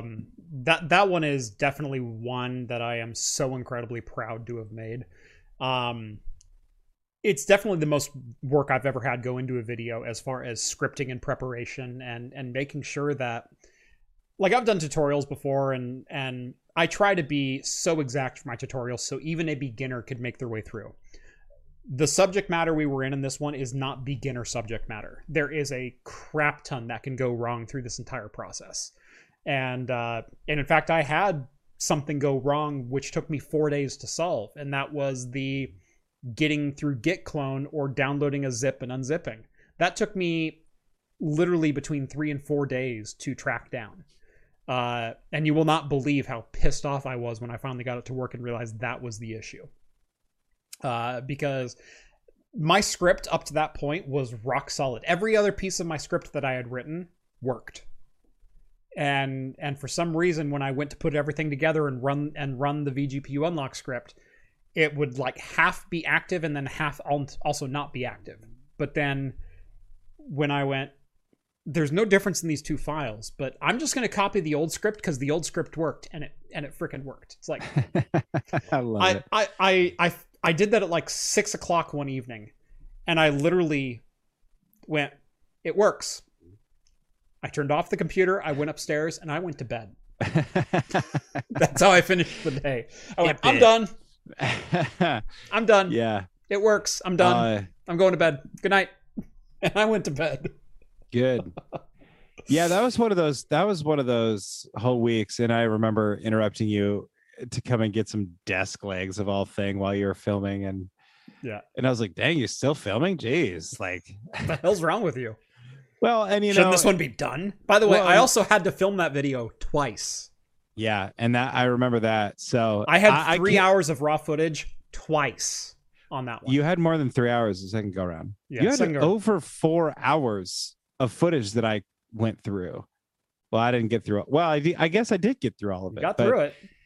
But that was, you're like, it's a 25-minute video. So do you give you guys, I think that 25-minute video must have dropped by now. Mm-hmm. There's another one that's 25 minutes. That was a server video. That was 25 minutes. Yeah, that was yesterday. Yeah. That was like 25 minutes, somewhere in there. Yeah. And he had like maybe like 90 minutes to 2 hours at most. I think it was about 90 of raw footage. You can throw like B-roll in there if you want to, but it was a 90-minute shoot for A-roll. Like if we're talking like A-roll footage, it was like 90 minutes. Yeah. And that was a 25-minute. The other one he had was like 4 hours and 12 minutes. And I just remember being like, what? How did he God. This is 20? You know, did he leave the camera on for 2 hours? Because I've done that before. That would have been a welcome sight. Yeah. But no, it was great. I'm super glad it's over with, and I am holding my breath until the next time. But yeah, the one that Jeff sent me today, well, he sent it to me the other day. It's like, oh God, this is going to be an easy one. And Jeff, literally, the first thing he says is, "I'm going to make this a quick one." I'm like, oh, thank God. The last one that you edited, wasn't that like only like 45 minutes of raw footage? Like I flew through that one.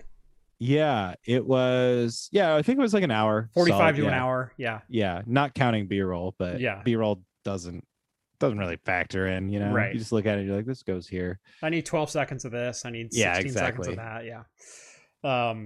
Yeah. So yeah, my most recent shoot was, I will say, under an hour, and that'll probably end up being probably an 11, 12-minute video. Yeah, maybe. It's somewhere in there. It is a little shorter. At first, I was like, geez, are you going to be able to monetize this? It's like by the time I was cutting everything out, I was like, oh boy. But no, I think if you factor why do you think I do those lengthy beer reviews at the end of some videos? Yeah, the beer review. Plus, you did like 2 beer reviews this time. So don't spoil it. Well, I got to give the true Talking Heads fans but a little bit to go on. Holy crap. That is the worst beer I have ever opened on this channel. He had me laughing. You know, we got 106 viewers, so these are the true fans here. Yes. He had me laughing harder than almost any other video, and there's such minor things that Jeff does that gets me going sometimes. But he cracked his beer open right at the beginning before he said anything, before he did his intro, and he couldn't do it. And God, I was laughing so hard because I'd never seen him have a reaction like that before. And I've had some pretty good reactions to some pretty bad beers or beers that I disliked. This was beyond that. This was just straight up foul. He gave it a real go. So I gotta applaud him for that. I don't know if I would have poured it out. I probably would have just muscled through personally, but you know. No, you wouldn't. I'll give you one. I want to see it. Okay. I want to see you muscle through all of 11 ounces of that crap. I'll give it a go. Who knows? I'll give you that it was probably much more foul than came across on camera. But oh man. My description of it, of like gas station ish, dead on. Well, and what's funny about that too, you're describing the gas station coffee, and I was like, well, I like that, and you're like, and look, even I like that occasionally. Right. I was like, okay, we're in trouble now. Right. Yeah, I have this thing where it is definitely not my daily coffee, but you ever pull up to a gas station and the only coffee they have is in a pot, and you know the pot's about a week old, and instead they have like those instant machines which dump like half a cup of powder in and then fill it with boiling water. If I'm on a trip, I love that kind of coffee. Oh yeah, it's sweet, it's syrupy, it's just like, it's like Mountain Dew but warm. but like, you know, scalding hot. And it's like, oh, that's exactly what I need at like It's got to be served at 195 degrees at like 3 a.m. when I'm redlining it to Sacramento. Like that's the coffee I want right now. Oh yeah. Pretty sure I we like had some of that of at CES. Yeah, I like that kind of coffee sometimes. I have to be in the mood for it, but sometimes. Yeah. That's a running joke. My in one of my podcasts is my AM PM coffee punch card. Yes. I live for the punch card because I drank so much AM PM coffee at the time. And I would given what your job was, yeah. Right, exactly. It's just like, you know, any place I could go, it's like gonna be an AM PM. And then I was doing, it's open 2 a.m. where I can get coffee right now. Exactly. Yep. And they usually had like deli food at that time or stuff like, so it's like it was always a good bet. Yeah. And the place I recorded my podcast was usually early in the morning, and it was across the street from an AM PM. So like, yeah, I'm gonna go and I'm gonna get some coffee. Coffee at a pizza pocket and maybe a 2-hour-old sandwich. Like, yeah, and the sandwiches are what really you're gonna judge me. Exactly. The sandwiches are what drew the most jokes, but like they were good. I looked forward to it and enjoyed it. So yeah.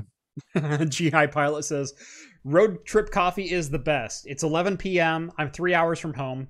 I can make it. Yeah. I've almost never stopped. That coffee. I've never stopped when I'm 3 hours from home. That's like I can't stop territory. That's like I gotta pee, but like if I stop now, I just erased my whole day's worth of drive. Right. Which is a silly mindset to have when you're driving all day. But right. I've done 16 hours in a single sitting before. Like the only thing you stop for is gas. Yeah. And you pee at the gas station or you don't pee. My profession is renowned for pee jugs, so yeah, I've definitely perfected peeing in a jug while driving. I don't have to do it much often anymore, thank God. But yeah, I've definitely done the trips where you only stop when you're on E. Yeah. Well, or before. I mean, depending on where you are. Geez, it's a big place, you know. Yeah. There's a lot of stretches without gas stations for a while, but yeah, I've definitely done those trips before. And 3 hours is like, okay, I'm basically home. Why stop? Mm-hmm. Yep. Oregon's a big state, let me tell you. Oh, God. I've had a few. Yeah. I drove back from, I went out to Moab, Utah once in one trip. And on purpose? Yeah, like, I mean, it wasn't my wish to go there, right. But I ended up in Moab, Utah, and literally drove out there. Client pulled the plug on the money, and okay, drive back. So I drove back in one stop, except for gas. It was crazy, and that was a miserable drive. But I remember like stopping for gas, like, I don't know, somewhere east of the Dalles, because I had to pump it myself at the time. They had just passed the law where like they didn't need it, so I pumped it myself. I used if your the bathroom. County is less than 40,000 people, you have to pump it yourself. Yeah, and by the way, that's a thing in Oregon. We don't pump our own gas unless your county is literally too small to facilitate attendance. Even then, I think that's kind of a lame excuse, because they can definitely get attendance. But anyway, that's a whole other bag of worms. Yeah. But I remember, and I bought a fountain drink pop there, and I looked at it, and I walked up to my car, and I took one drink from it and dropped it in the trash can. I was like, nope, I gotta get home. And God, it was the worst. You're doing this car keys in one hand, fountain drink in the other. Yeah, exactly. I just remember thinking like, I gotta just get all the way home. So, and I did. I got home at like 2:30 in the morning. But Matt Welch, read as an Amazon delivery driver. No, but I did. I don't anymore. I did a lot of driving for like 5 years. Yep. Drove the worst car of all time, but got to listen to a lot of music and podcasts. So Oregon is still in the 70s for pumping gas. Everybody knocks on it. Look, I'm gonna say this. I like not having to pump my own gas. I do. It's fine. I do. Right. You can sit in your car, you make small chat with a guy, you go on with your life. Everybody acts like it's like some third world oppressive country. Can't even pump your own gas. Look, listen, in Oregon in the wintertime, we're famous for 33 and raining and like sideways rain. And two things happen. Number one, we're employing like 3 people that otherwise wouldn't have jobs. And they make full minimum wage, like not that that's like a killer thing right now, but it's like they're making money. But Oregon passed $12.50 and $15 minimum wage depending on the size of your county. And so there you go. If you're in Salem or Portland or Eugene or somewhere like that, you're making $15 an hour to pump gas. So, and I know I can guarantee you some of these like small service station guys, like we got in my hometown, like they might be making that, they might be making more. Yeah.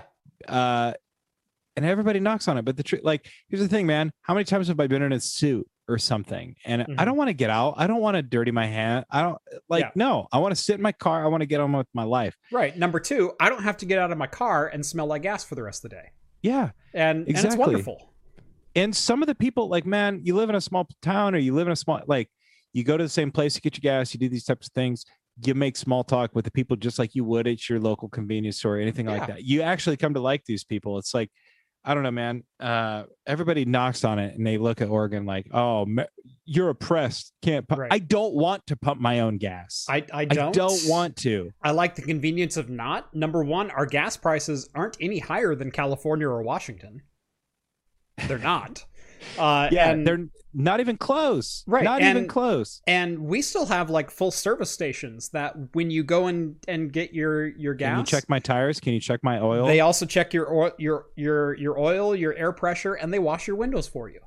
And you slip them a couple of bucks and whatnot, you call it a day. And you call it a day. And it's wonderful. I don't even have to get out of my car. I can sit there and browse Twitter. Yeah. It's great. At the service station in my hometown, they explained it to me, because I used to do the whole tipping thing. And they said, if you're getting a full tank of gas, it pays for itself. You don't have to tip. So you go out of your way to get gas, or not out of your way, but it's like you're in a small town. It's like you may as well get it there. It might cost you a little bit extra because you're kind of in a small town. Yeah. Dude, pay the extra 5, 6, 7 cents a gallon and freaking get your oil checked, get your tires checked, get your windows washed, and move on with your life. For God's sake, everybody's out here acting like I'm a real man because I can pump my own gas. Like, first of all, if that's your metric of what manhood is, like, you ought to go ahead. False masculinity. All of a sudden, we're into that. Yeah. That's always what it boils down to, though. You know? And it's like anytime it comes up, people are always talking about like, I'm more free or I'm more of a man. It's like, yeah, man, but like it feels good to have people do stuff for you. Novella Hub wants to know, do they even let you fill a container of gas for your lawnmower? You can fill your own gas jugs and you can fill your own motorcycle. You can pump your own diesel. So if you have a diesel truck, you can fill your own diesel. But gasoline, if you're in a consumer motor vehicle or commercial motor vehicle, you're required to have an attendant pump the gas for you. Yeah. By law, if you're in a county. Yeah, I do too. And everybody always acts like, it's like, dude, okay, first of all, like I do a lot of business in Washington and Idaho. I pump my own gas a lot. I also drive a 41-year-old motorcycle. I pump my own gas a lot. You're not better than me. Right. In fact, this is a stupid debate and you're stupid for having it. And by the way, I still know how to do it. And I changed my own oil on my own cars. So... Okay, whoa. Okay, yeah. We're getting... No, I'm kidding. See, I could do it on all my old cars. Oh, sorry. I didn't realize I was that much more of a man than you are. Well, see, the 2 cars I just sold, I always change my own oil. It's cheaper. But my current car, or one of my current cars, my wife's car, I can't even reach the oil filter myself. So, like, I just take it in because at that point, it's like, it probably cost me like $15 of labor on top of all the oil. So it's like, I will say, I suddenly have to turn in my man card because my truck, I never once changed the oil on my own truck. I always took it to either the dealership or the local place. Yeah. Because I had a skid plate on my truck. And the oil filter is directly above the skid plate, and when you opened the oil dump valve, it liked to dump directly onto the rear of the skid plate and then like kind of fan out. And so it was always a pain in the ass and always this huge giant mess. Nissan Frontier 2013. And so no matter how you change the oil and where you change the oil, you're always going to get oil just like everywhere. Unless you happen to be a shop. And so I always took my truck in to be serviced somewhere else because they can make a mess of their place and not mine. Yeah, exactly. And it takes them half the time. Like they've been doing it all day. Uh-huh. Like, come on. It's fine. There's no man card associated with working on your own car if you don't have the time. I have a freaking gardener, for God's sake. I pay a gardener to come and mow my lawn. Did I lose my man card? No. I hate yard work. Yeah, it sucks. I haven't mowed a lawn in 5 years, and I could not be more proud of that fact. Exactly. It sucks. I work 60 hours a week if you count editing videos for Jeff. Like, you know, I don't have the time. I don't care. Getting craft computing started. I worked between 40 and 50 hours a week at my regular job. And then I put usually at least 30 hours into craft computing. And so when was I going to mow my lawn? And number one, I don't like mowing my lawn anyway. I'm not a guy who enjoys the smell of fresh cut grass, even though I enjoy a good IPA. I know that's kind of weird, and we talk about lawnmower beers all the time. I would rather drink a beer watching someone mow my lawn.